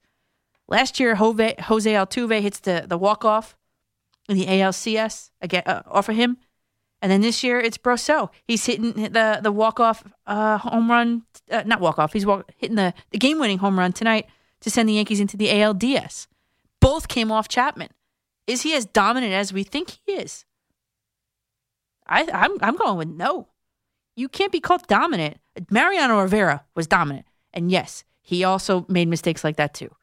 But it doesn't happen on a home run to end the Yankee season 2 years in a row. Send him home early. Yankees, by the way, that had World Series aspirations starting way back and for years now. And they haven't been able to get it done. Can the Yankees fans maybe start to question, maybe start to call, we heard it tonight, to dismantle that feast or famine approach at the plate finally and once and for all? I think free agency is going to dictate that. DJ LeMahieu, his base hit mentality is highly coveted all across the league. What will the Yankees do to lock him up in pinstripes for a long period of time? Because that's what I believe should happen. And I think if you're a Yankees fan right now, I know it maybe still might sting or hurt a little bit to hear this, but I think you'd rather lose to the Rays in Game 5 than to the Astros, because you know, in your heart of hearts, you know that there's only so much luck. The Yankees did not have the pitching depth to beat the Astros this year, let's be honest. And to accentuate that point, I'm going to point to when Aaron Boone tried to outraise the Rays in Game 2. You knew that if this series was going to be lost by the Yankees, you knew that negligent move in Game 2, that cute, gimmicky, start Davy Garcia as an opener, bring in J-Hap, that was going to be the turning point of the season. And in fact, it was. It put Hap at a disadvantage right from the get-go. Talk to any starting pitcher. They're creatures of habit, starting pitchers. All of them will tell you that. And to screw with that, it set up J-Hap to fail. And then after that, you know you don't have that many pitchers available to you. Why would you put Davy Garcia in for 27 pitches and take him out and not be able to use him again? So we can talk about anything you would like to talk about. Yankees, the Jets, as you just heard, are all systems go. You heard from Manish Mehta that the Jets are all systems go. I actually, in same old Jets fashion, I think the Jets pulled this one out this weekend. Don't ask me how or why I think that. I just think that having Joe Flacco in there, who was Super Bowl MVP in the year 2013, so 7 years ago, He was a Super Bowl MVP. It just, I don't know. I feel like it gives confidence to, here I am trying to explain it. I don't really know, but I feel like it just gives confidence to, an offensive line, a younger, I guess, offensive line, inexperienced, maybe at least together, that he could be able to pick out coverages based on his experience in the league and pick up the mic and all that. And I don't know. I just feel like having Joe Flacco, I mean, I could be totally wrong, but I just feel like having Joe Flacco in there is like a calming presence, a commanding presence. And I know I'm not talking about like Peyton Manning and the second coming of Peyton Manning here. I get that. But anything's better than Sam Darnold at this point, to be honest with you. And because if you look down any offensive statistical category for the New York Jets, pick one, close your eyes and pick one, and then drag your finger all the way to the bottom, you'll find NYJ there, no matter what it is. Points scored, first downs, all of it. They're at the bottom for all of it. So while he's out, I don't know. I feel like the Jets might win. I know that sounds crazy. You might be like, yeah, right, okay. And maybe. But then we look at the Giants, and Jason Garrett has broken up with the Cowboys. They grew apart. They broke up after 10 years. And the Giants are 0-4. Same as the Jets. But it just feels different. Doesn't it just feel like it's still 0-4. But doesn't it just feel like they're trending upwards, whereas the Jets are not? Right? Because there's only 4 teams left in the NFL that are 0-4. Giants, Jets, and don't Google the other ones. I got you. Giants, Jets, Texans, who just fired their coach, nudge, nudge, Christopher Johnson, and the Falcons. So Giants, Jets, Texans, Falcons. But let's back up here. The Giants, they hired a new coach. They hired a new offensive coordinator, a new defensive coordinator, countless other personnel. And that was all heading into this season, this COVID season. And then they finally have a quarterback who's taking the reins all by himself, a young kid. They're taking the training wheels off of him because Eli Manning's now gone. And also prior to the season, because of COVID, no inter-squad practices. They're all canceled. All preseason games canceled. Virtually no off-season program. And no, that's no pun intended. So things are still coming together for the Giants. There's a lot of moving parts. And of course, it certainly helps that they are in one of the worst divisions in the entire league. It's the only division in the entire league that has a team with a losing record sitting atop of it. The Eagles at 1-2-1. And to furthermore prove my point, let's not forget, things would look a lot different if, and I know we're playing the if game, but think back to week 2 in Chicago. After a 13-play, 40-yard last drive down the field in what basically was like a 2-minute offense, Daniel Jones makes a better throw from the 10-yard line, if he does, to Golden Tate in the end zone. That game ends very differently. That's a win. Think about L.A., week 4. After another 7-play, 62-yard drive down the field. If Daniel Jones doesn't throw that interception at the goal line, which, by the way, was an excellent diving catch, by the way. Jones, he just didn't lay it in there. But if he doesn't throw that interception at the goal line, maybe the Giants squeak that one out too. So then we're really looking at 2-2, which is not so bad and good enough for first place in the NFC East. So the Giants are about to embark on a very telling journey here, including this week's game versus the Cowboys. 5 of their next 6 are against NFC East opponents. So with that said, the Giants are trying to make Sunday's game versus the Cowboys a statement game. And Jason Garrett's return to Jerry World after that hurtful breakup. And of course, and I think that it's the Giants will not win that game. There are some things that I don't like about their matchups. I mean, I just don't like. I mean, you got to give Daniel Jones time. I get that. You got to give him an up-tempo offense so he doesn't think about anything, so he doesn't hitch once, twice, 3 times. No hitches. Get the hitches out of there. He makes decisions a lot faster, and the ball comes out of his hand a lot faster. So I'm hoping that Jason Garrett can keep the up-tempo, right? But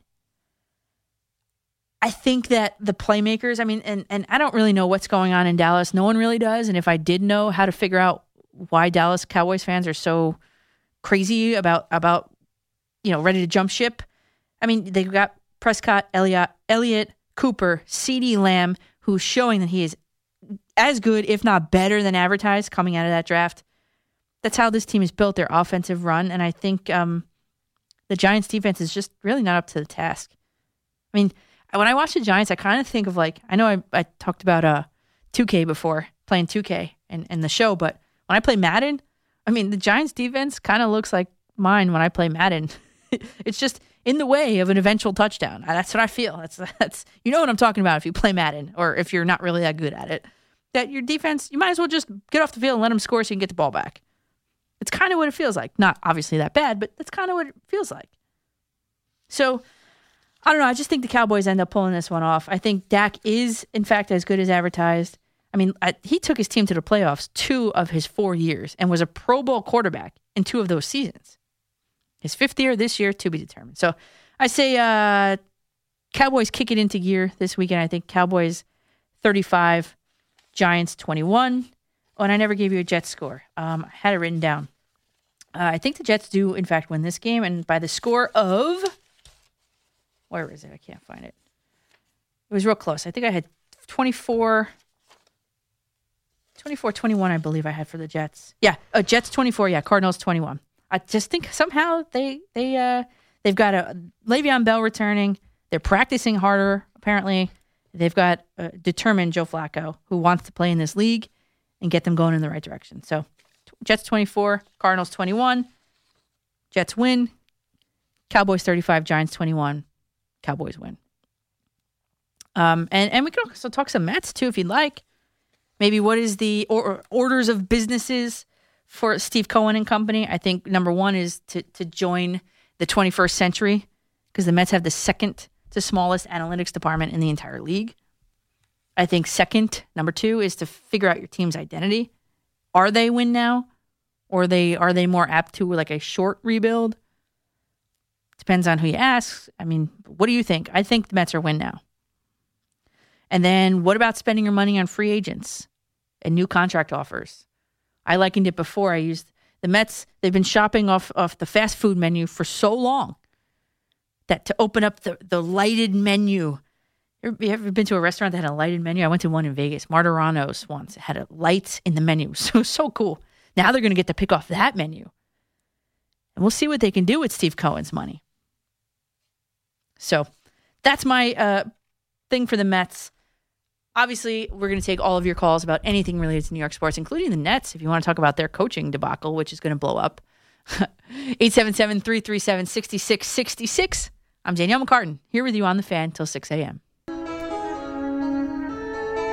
Hi, this is Bob Papa. Join me along with Carl Banks and Howard Cross for Giants football tomorrow as Big Blue heads to Dallas to take on Dak Prescott and the Cowboys. Our coverage begins at 2:10 with kickoff at 4:25 here on your flagship station for the New York Giants, The Fan, Sports Radio 101.9 FM and Sports Radio 66, WFAN and WFAN-FM, New York. Here we are, 5:20 in the morning, about 40 minutes to go to get aboard. Join the conversation here. You can also join in online, too. Actually, I'm about to read a tweet out. You can tweet me at Coach MCCARTAN or Facebook.com/Coach McCartan here. And I guess your first name is Mitt. It's at Mitt_Yinard. He said, great to have you back, Danielle. So when do we head down to Tampa to teach some of the Yankees to bunt? LOL. So I just responded to him. I said, as soon as Florida comes off the COVID non-travel restricted list or whatever, yeah, let's go do it. I know how to bunt. I was never really good at it. I was never really a bunter, and I know coaches are cringing right now. I was never really a bunter, but I could do it if I really needed to. I'm really scarred because this girl Gabby on my team, when I was a freshman, she was a sophomore. We had to practice. The first couple were off the pitching machine were bunts, and probably not the really good idea because this was before the cages, the mandatory cages on the face mask on the helmets. And of course, when you put the ball in the jugs machine, it creates a spin. And Gabby stuck the bunt out, caught it on her nose, and I'm a little scared to bunt now, to be honest with you. After seeing that was pretty messy. So, yeah, only when called upon, only when absolutely necessary was I a bunter, only because of that. Okay, let's head out to Eddie in the Bronx. Eddie, you're on The Fan. Hey, Danielle, how are you? I'm good. How are you? I'm all right. I mean, last night was a little crazy, but now now the baseball season's over, I got to get into my New York Giants, just to change the subject a little bit. And sure. I've been calling for the past couple of weeks, and I know this may sound crazy. People say you shouldn't root against your team. Right. And at this point, in all honesty, I'm rooting for the Jets, and I'm a hardcore Giants fan since I could talk. But I hope this team goes 0-16 because literally we're not going anywhere. And the reason I want 0-16 is because I think Mara and Tish are losing touch. And I think the pure embarrassment of going 0-16 would finally make something click. And the only thing is Gettleman has to go. And the thing about it is people saying, well, you can't take a quarterback if you end up with the number one pick. I don't think we're going to end up with the number one pick, but I hope we do. But it's Daniel Jones' job to not have that land in management's lap. To me, I think if he's got anything in him, people say, well, the O-line, don't let us get the first pick. Don't let it happen. My thing is that if you're good enough, to me, he should be good enough to not let that happen. And if you're not, then now you've got to ask. You can't let Trevor Lawrence pass. And my thing is all of us as Giants fans have just seen what Gettleman has done, passing up on two good defensive players in the draft, basically doubling down on Leonard Williams. And now people say, don't waste the draft pick on Trevor Lawrence. Are you kidding me? Like, at this point, people are like basically saying like, oh, now we would have to start over again. It's like we're on a trip to California, and like we're just on the George Washington Bridge. It's not that far to turn back around. Like, it's not that far to go. We don't have to go that far. But I don't know what your thoughts are. I mean, if the Giants end up with the number one pick. Yeah, I know, and I think, and Eddie, thanks for the call and thanks for the laugh there. I think that if you're both the Giants and the Jets, I think they're in the same position in a lot of different ways, but different, but similar. But I think if you're either team, taking Trevor Lawrence is not going to, immediately turn your team into a contender. There are other holes that need to be plugged. If you're the Giants or the Jets, or the Jets, I just don't think drafting Trevor Lawrence is going to help your team win a Super Bowl, anytime soon. I mean, I'm sure he's a great player, and we're also banking on the fact that he's going to be an immediate plug-and-play player. We don't know. I haven't studied him enough to make a decision about that just yet, because we're way far out. We're not there yet. But I just think that if you're the Giants or if you're the Jets and you have the luxury of having the first overall pick, which will be Trevor Lawrence, you have to trade down, especially if you're the Jets. You have to trade down and get more pieces. I mean, wait for an offer that you can't refuse, right? We're in New York. Wait for an offer that you can't refuse and then go from there. But I just don't think to take Trevor Lawrence and, little Google man, when you go on Google and you do like Street View and you pick him up and then you drop him in. If you picked him up and dropped him into either of those two teams, it's not going to help. It will help, but it's not going to be revolutionary for either of those two teams. And that's just my opinion there. John and Hazlitt, you're on the Fan. Hey, good morning, Danielle. What's up, John? As per your Twitter, I guess you coach softball? Yeah, it's called softball, volleyball. Taking a little hiatus, though. Taking a hiatus, but yes. Gotcha. So I coach softball well. I'll give you a quick bunting story before I get to my Giants point. Yeah. I had a player go to bunt on a rise ball. Oh. Comes up with the mask on, goes through the mask, gets wedged, and actually cut her nose down the bridge of her nose. Ooh. Yeah, we had to bang out the ball because it was completely wedged in there. So, bunting is scary, but when you have good ones, though, it can really make a difference. I know, especially the slap punchers. I got to tell you, I struck out on a rise ball one time. I still think about it. I was like, I don't know, in like freshman year, I struck out on a rise ball. It's the most devastating pitch I've ever seen in my whole entire life, and I swung at it, and it was by my eyes. I couldn't believe it. I sat back down, and I was like, wanted to give the pitcher a high five. But go ahead. What do you want to talk about today? So real quick with the Giants, I'm not a Giants apologist at all. I'm old enough to remember pre-Parcells years when they were bad and Ray Handley years when they were bad. Mm-hmm. When they're bad, they're bad. But I think this day and age of this kind of instant gratification, people forget that Eli was bad. Oh my Eli God! was not good when he first came out. Did you hack my notes? Because I Peyton was literally had this instant gratification feeling. This is Twitter fingers universe. Yeah. I said, and I also made the point too. I said Daniel Jones and all these quarterbacks today are learning on the fly. Eli Manning sat for 10 weeks. Tom Brady sat for a whole entire season before he even saw any action. Yeah, and that's not that long ago. Yeah, and listen, I think that if the Giants have Trevor Lawrence there as a possibility, is it a tough call? Sure, but I don't think this kid is as bad as people think. Yeah. I mean, he's got things he needs to improve. The truth of the matter is, they could have been 2-2, and they were in that Steelers game toward the end there. Mm-hmm. They weren't. The 49ers game was bad, but all these other games they were in it. And if he keeps improving, and he's on his second offense with his second head coach and his second OC in 2 years. It's not fair. Yep. It's not fair to start judging this kid just yet. You got to give time, and people want a Super Bowl right away. It's not going to happen. Agreed. Totally agree with you, John. Thanks for the call. Yeah, totally agree there. I mean, he must have hacked my notes because I literally wrote down this instant gratification feeling, and like enough is enough with this. I mean, the kid's got to learn. I mean, I know he sat behind Eli for a little bit, got some action last year when Eli was not playing, but he's also throwing to Golden Tate, who's on the back nine of his 10-year career. He's got 5th-round pick Darius Slayton, who was a gem, by the way. That's a little notch in Dave Gettleman's belt. Darius Slayton's a really good receiver. Evan Ingram's a bust. That's who he's throwing to. And then who? Who's after that? You got 6th-round Damian Ratley. You got C.J. Board, who was undrafted, and he started on the Ravens practice squad. That's who Daniel Jones is throwing to.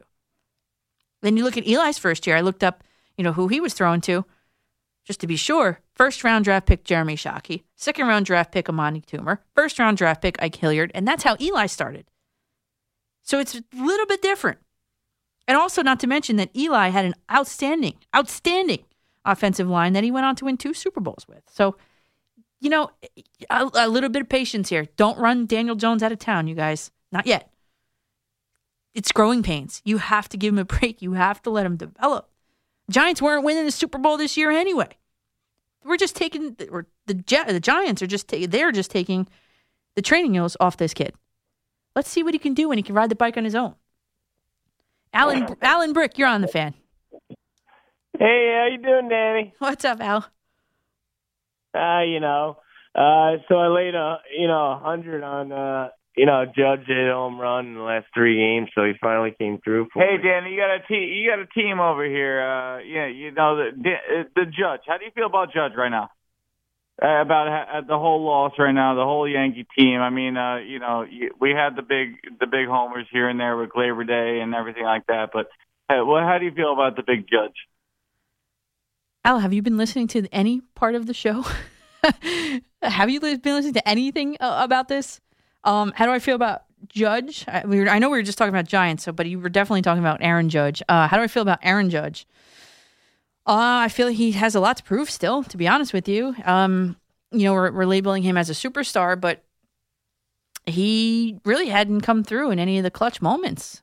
I forget which game it was, game 3. The word number 3 just popped into my head, but he came up in the last inning with runners on 1st and 3rd, grounded out to 3rd. You can't be doing that in a close game. And I was looking at Twitter. I thought I said that the outside pitch should go to right field. He's trying to pull it down at third base line. It's not going to work. So he's got a lot to work on. He looks stagnant to me. I mean, he's not learning to put that pitch to right field. So I'm a little concerned about Aaron Judge. I'll be honest with you. Yes, for sure. Let's go. I think, Mike, you're on hold second longest. Morning, Mike, Danny. what's Nice up, to Mike? have you back. Thank you. I'm sitting here and I'm laughing because I was sleeping. I wake up and they're gone. I said, good, I'm not a Yankee fan. I cannot wait until the papers are signed, the will plans are shown the door, take the keys and lock them. I am so glad to see them finally going. We have a shot next year to start to rebuild, somebody with lots of money, and see where we go. Yeah, Mike, and thanks for the call. That seems to be the MO of all Mets fans. I likened it before to like like in a cartoon where the person has like, or the character has like dollar signs for in place of like eyeballs. They have like dollar signs that like pulsate. That's what Mets fans are feeling right now. I know that. But I don't know if that's first priority. We were just talking before. I think one is first priority is you have to beef up the analytics department. I mean, that should be first order business, already taken care of yesterday sort of thing. The Mets have the second to smallest analytics department in the league. Who knew, right? I think once you find your identity, figure out who you are, then you can go and figure out what you need. Does that make sense? So, in my opinion, I think the Mets are win now, especially with the financial backing that they're about to just come into. And I think most of my reasoning, though, for that lies with like Jacob deGrom. I mean, obviously, this is a guy you build around, and he's not getting any younger. Jacob deGrom is going to be 33 years old in June. And although I looked up his contract just to be sure, he's contracted through 2024, but he does have an opt-out after the 2022 season. So he'll be 34 that year. Would he opt out to go to a contending team? There's always that chance. And if I'm the Mets front office, I'm doing everything in my power so that he doesn't take that chance to go elsewhere. So with that said, sure, I'm going big game free agent hunting. Real Muto, bring him in. Bauer, Springer, let's see. The Mets could use Real Muto. The Mets could use Bauer. And dare I say it, Mets could also use LeMahieu. His versatility, his bat. Because that's how the Mets are built. Mets are built differently than the Yankees. You got guys like Jeff McNeil that hit, for average. You have Brandon Nimmo in Italian, but Brandon Nimmo hits for average. Conforto's sort of in the middle. And then you got Alonso who also, he's not like a Giancarlo. I mean, he can hit a bomb, but he's not like a Giancarlo Stanton where it's either hit a bomb or strike out. So I think the Mets are just constructed a little bit differently. What about relief pitcher? What if they could pry Liam Hendricks from Oakland, right? I think we'll talk specific choices at another time, but all of those players are upgrades over what you already have. So we're not going to play fantasy baseball tonight, but 1, beef up the analytics. 2, decide that you're a win now team, because I think you are. And go big game hunting. See what you can get. Put the reel out there and see what you bring back, what you cast back in. I think Real Muto's got to be their number one priority to try and pry him away from re-signing with the Phillies. And that's interesting, too, because do they sign? I don't know if they can sign both free agent Real Muto, the Phillies, and Didi Gregorius. I feel like it's going to be like one or the other for them. And I did like a little comparison, too. Like if in fact Didi Gregorius does get let loose, I mean, would he kind of fit with the Mets? Would he be an upgrade? And I might tweet this out to you guys. I have player A, player B, player C. Over the commercial break, I'm going to tweet this out to you guys and see who would you pick, player A, B, or C. I'm not going to tell you even who they are, but they are all shortstops. And either free agents or currently on the team. And you tell me which ones you want. Yeah, I'd be interested to see. I love doing this where you don't know who it is. You pick them based on, I just picked a couple stats that I thought were pretty important. Fielding percentage, batting average, home runs, on base. You'll see it. You'll see it when I tweet it at Coach MCCARTAN there. And I know Mets fans are salivating and they can't wait for Steve Cohen to be approved. He's not approved just yet, but there's no reason why, or to believe why he wouldn't be approved. And Rob Manfred said, because I wanted to know how soon this could take place. Like, will the Mets lose out potentially on free agents because of that, because of the delay in approving him? But I don't think so. Rob Manfred said that we would like to move this along as quickly as possible so the Mets have certainty as they go into the offseason, and it's absolutely clear who's making the decisions about how the roster is going to be put together, what the budget is, and what the 2021 version of the New York Mets will look like. So, best case scenario, the Mets are going to have equal footing just like the rest of the league. And with Sandy Alderson in place, who knows?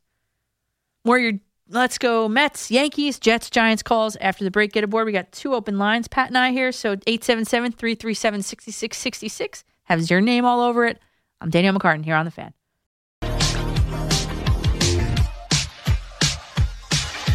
Coming up tomorrow, it's a Sunday NFL doubleheader on The Fan. First up, it's the Giants and Dallas Cowboys at 4:25 with Giants Game Day at 2:10. Then later on, it's Sunday Night Football as the Seattle Seahawks take on the Minnesota Vikings. All on WFAN and Sports Radio 1019, WFAN FM, New York.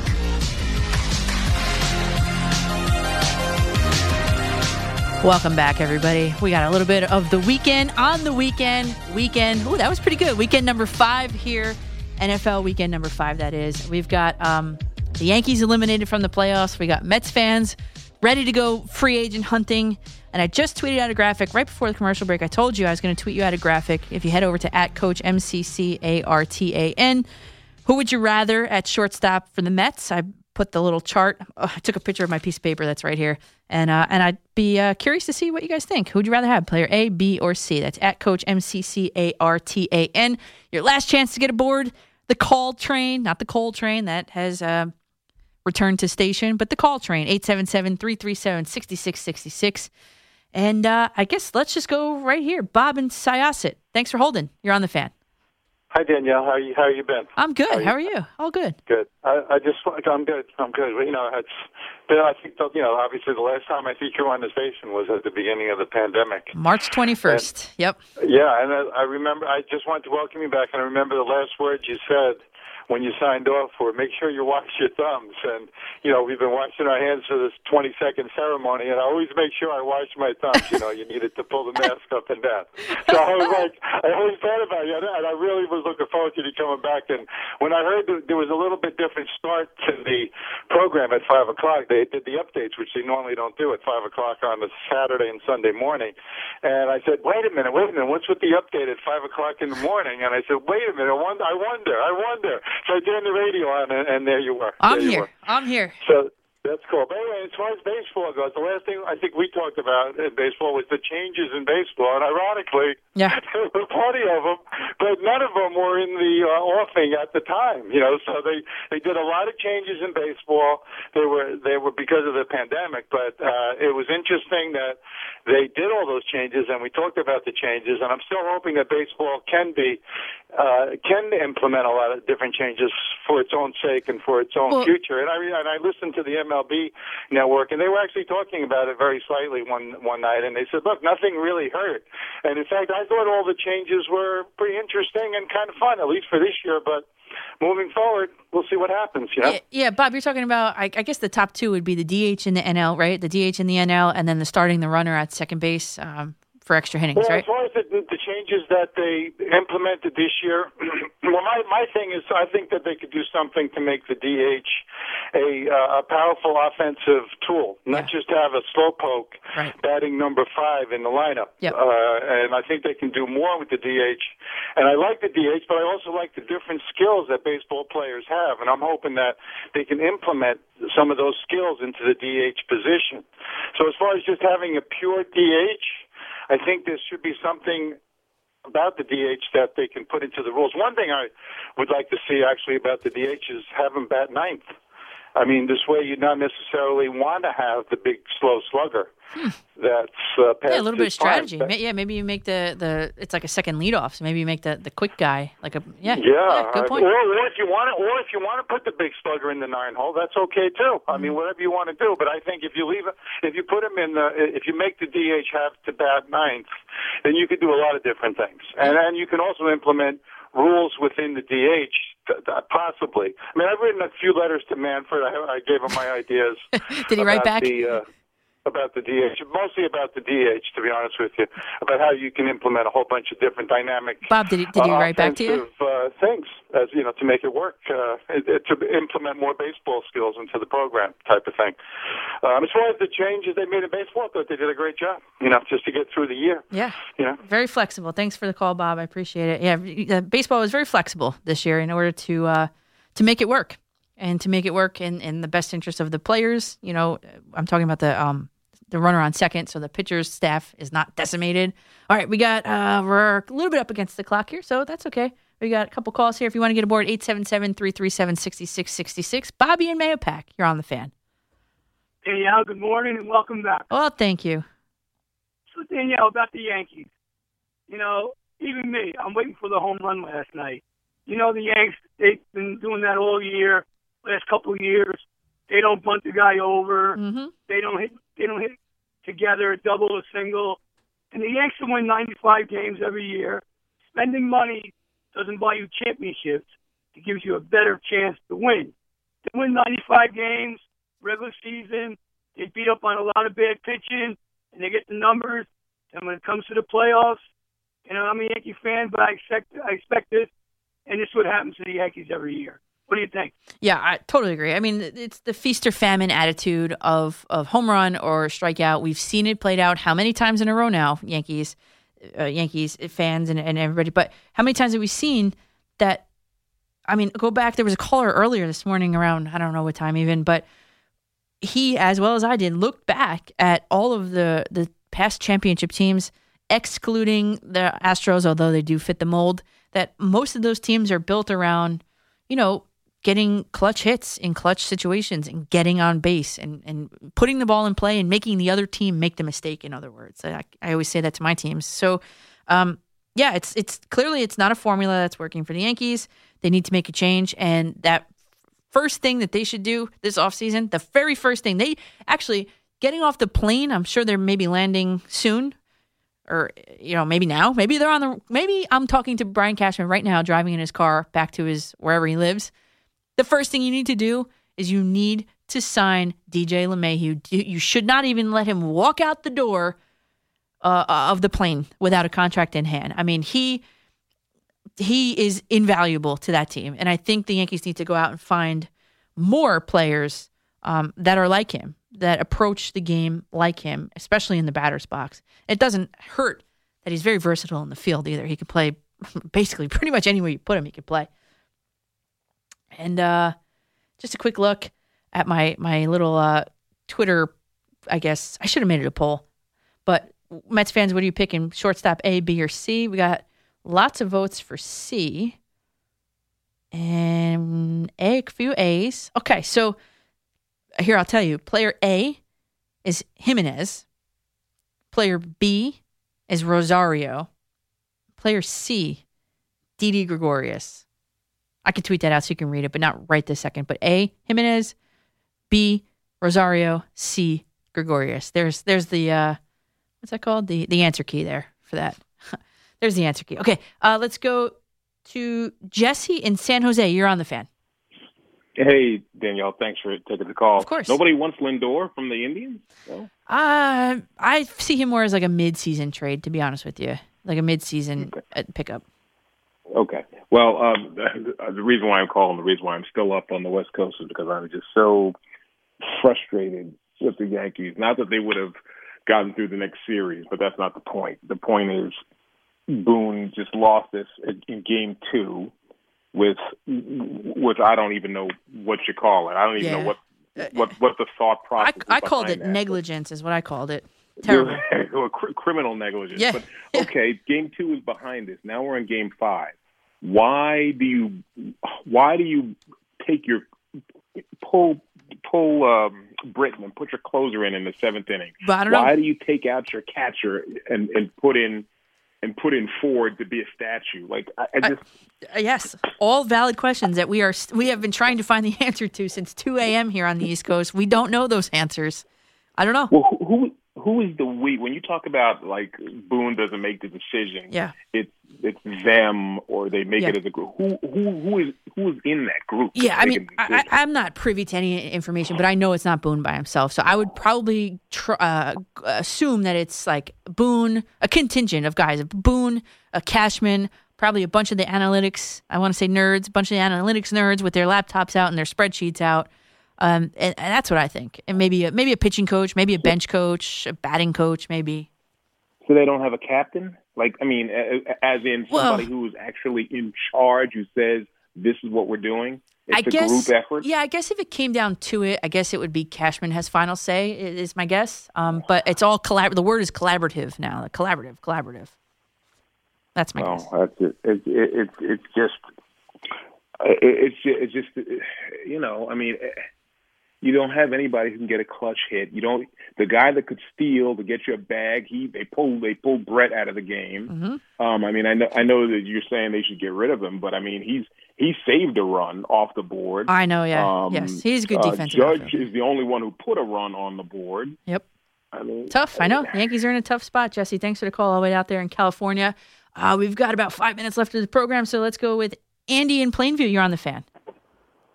Good morning. How are you? What's up, Andy? So this is a little bit of therapy for me. So I totally agree with you, LeMay, who has to be signed. Yeah, immediately. But you hit the nail on the head. This series was lost on Tuesday night. Yep. We don't have the pitching to win against the Astros, so it's a little bit of a fantasy for anyone who thinks we did. Yep. But I don't think we have the right number 2 hitter either. I mean, Judge is not a number 2 hitter. No. I mean, he proved it with his sub-200 average in the postseason. Yeah, and I think So I was thinking maybe- about that on the drive in too. Why is he batting second? I think just purely to get him more at bats and more chances to break the game open. I think that's the mentality. I don't agree with it, but I think that's what their thought process is in putting him there. Well, listen, we need the station-to-station strategy of the teams of the 90s Agreed. and early 2000s because those are the teams that win, and those are the teams that win in the playoffs.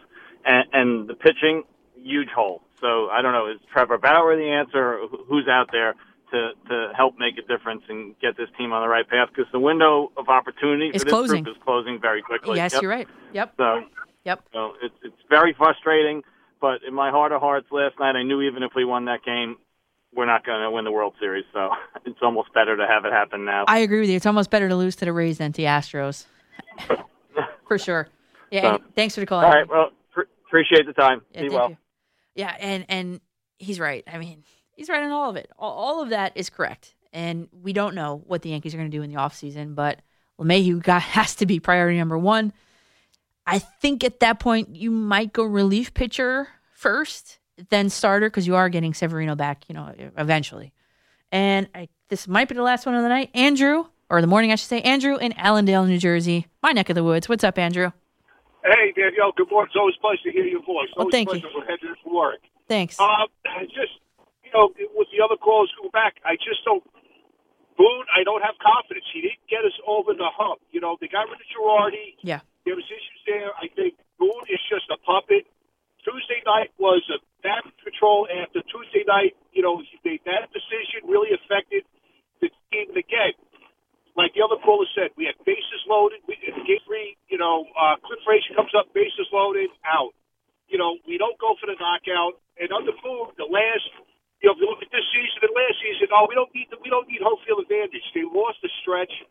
It plays up. I don't think Boone is the guy to take us to the next level. And I've said this before. He was handed the keys to a Cadillac, and he hasn't taken us there. And, it starts with him now. If you're telling me that, like everybody's been saying, the analytics and, everybody else is making the shots, then I don't see how it's not working for us. And as the fans, it's not working. And like the last call just said, Houston, I didn't see it, but it goes back to the coaching, too, because Houston, after everything they've been through, they still are motivated, and they're playing in the championship.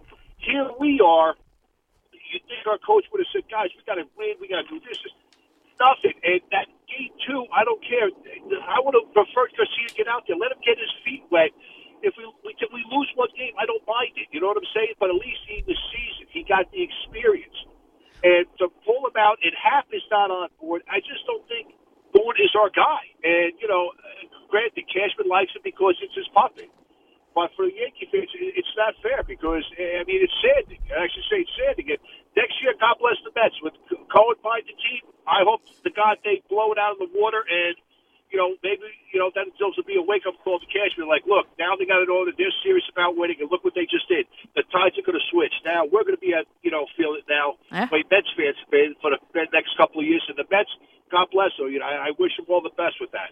Andrew, thanks for the call. Love the passion there, and it could very well be, and it might already be, that Queens will be the destination for free agents and big-name players and big stars next year and moving forward. I mean, we could very well see that. I do not see Aaron Boone going anywhere. I really don't see Brian Cashman going anywhere either. So it's up to them to kind of figure out what the best strategy is moving forward, and I think we've hammered it home time and time again here tonight that the Yankees need to get away from what they're doing because it's not working. Wow, we had a ton of callers tonight. Thank you so much. We could have not done this without you, Pat and I, that is. It feels great to be back here, guys, everybody. I hope to see you guys all very soon. Maybe one of our football teams will win a game by then. We'll see. Maybe, maybe not. I love coming here talking with you guys all the time. Great job to Pat Boyle, as always, behind the glass, holding it down. Kevin Dexter on the updates. You got Richard Neer, the legendary Richard Neer, up next. Want to listen to any portion of the show from tonight? Get the radio.com rewind feature.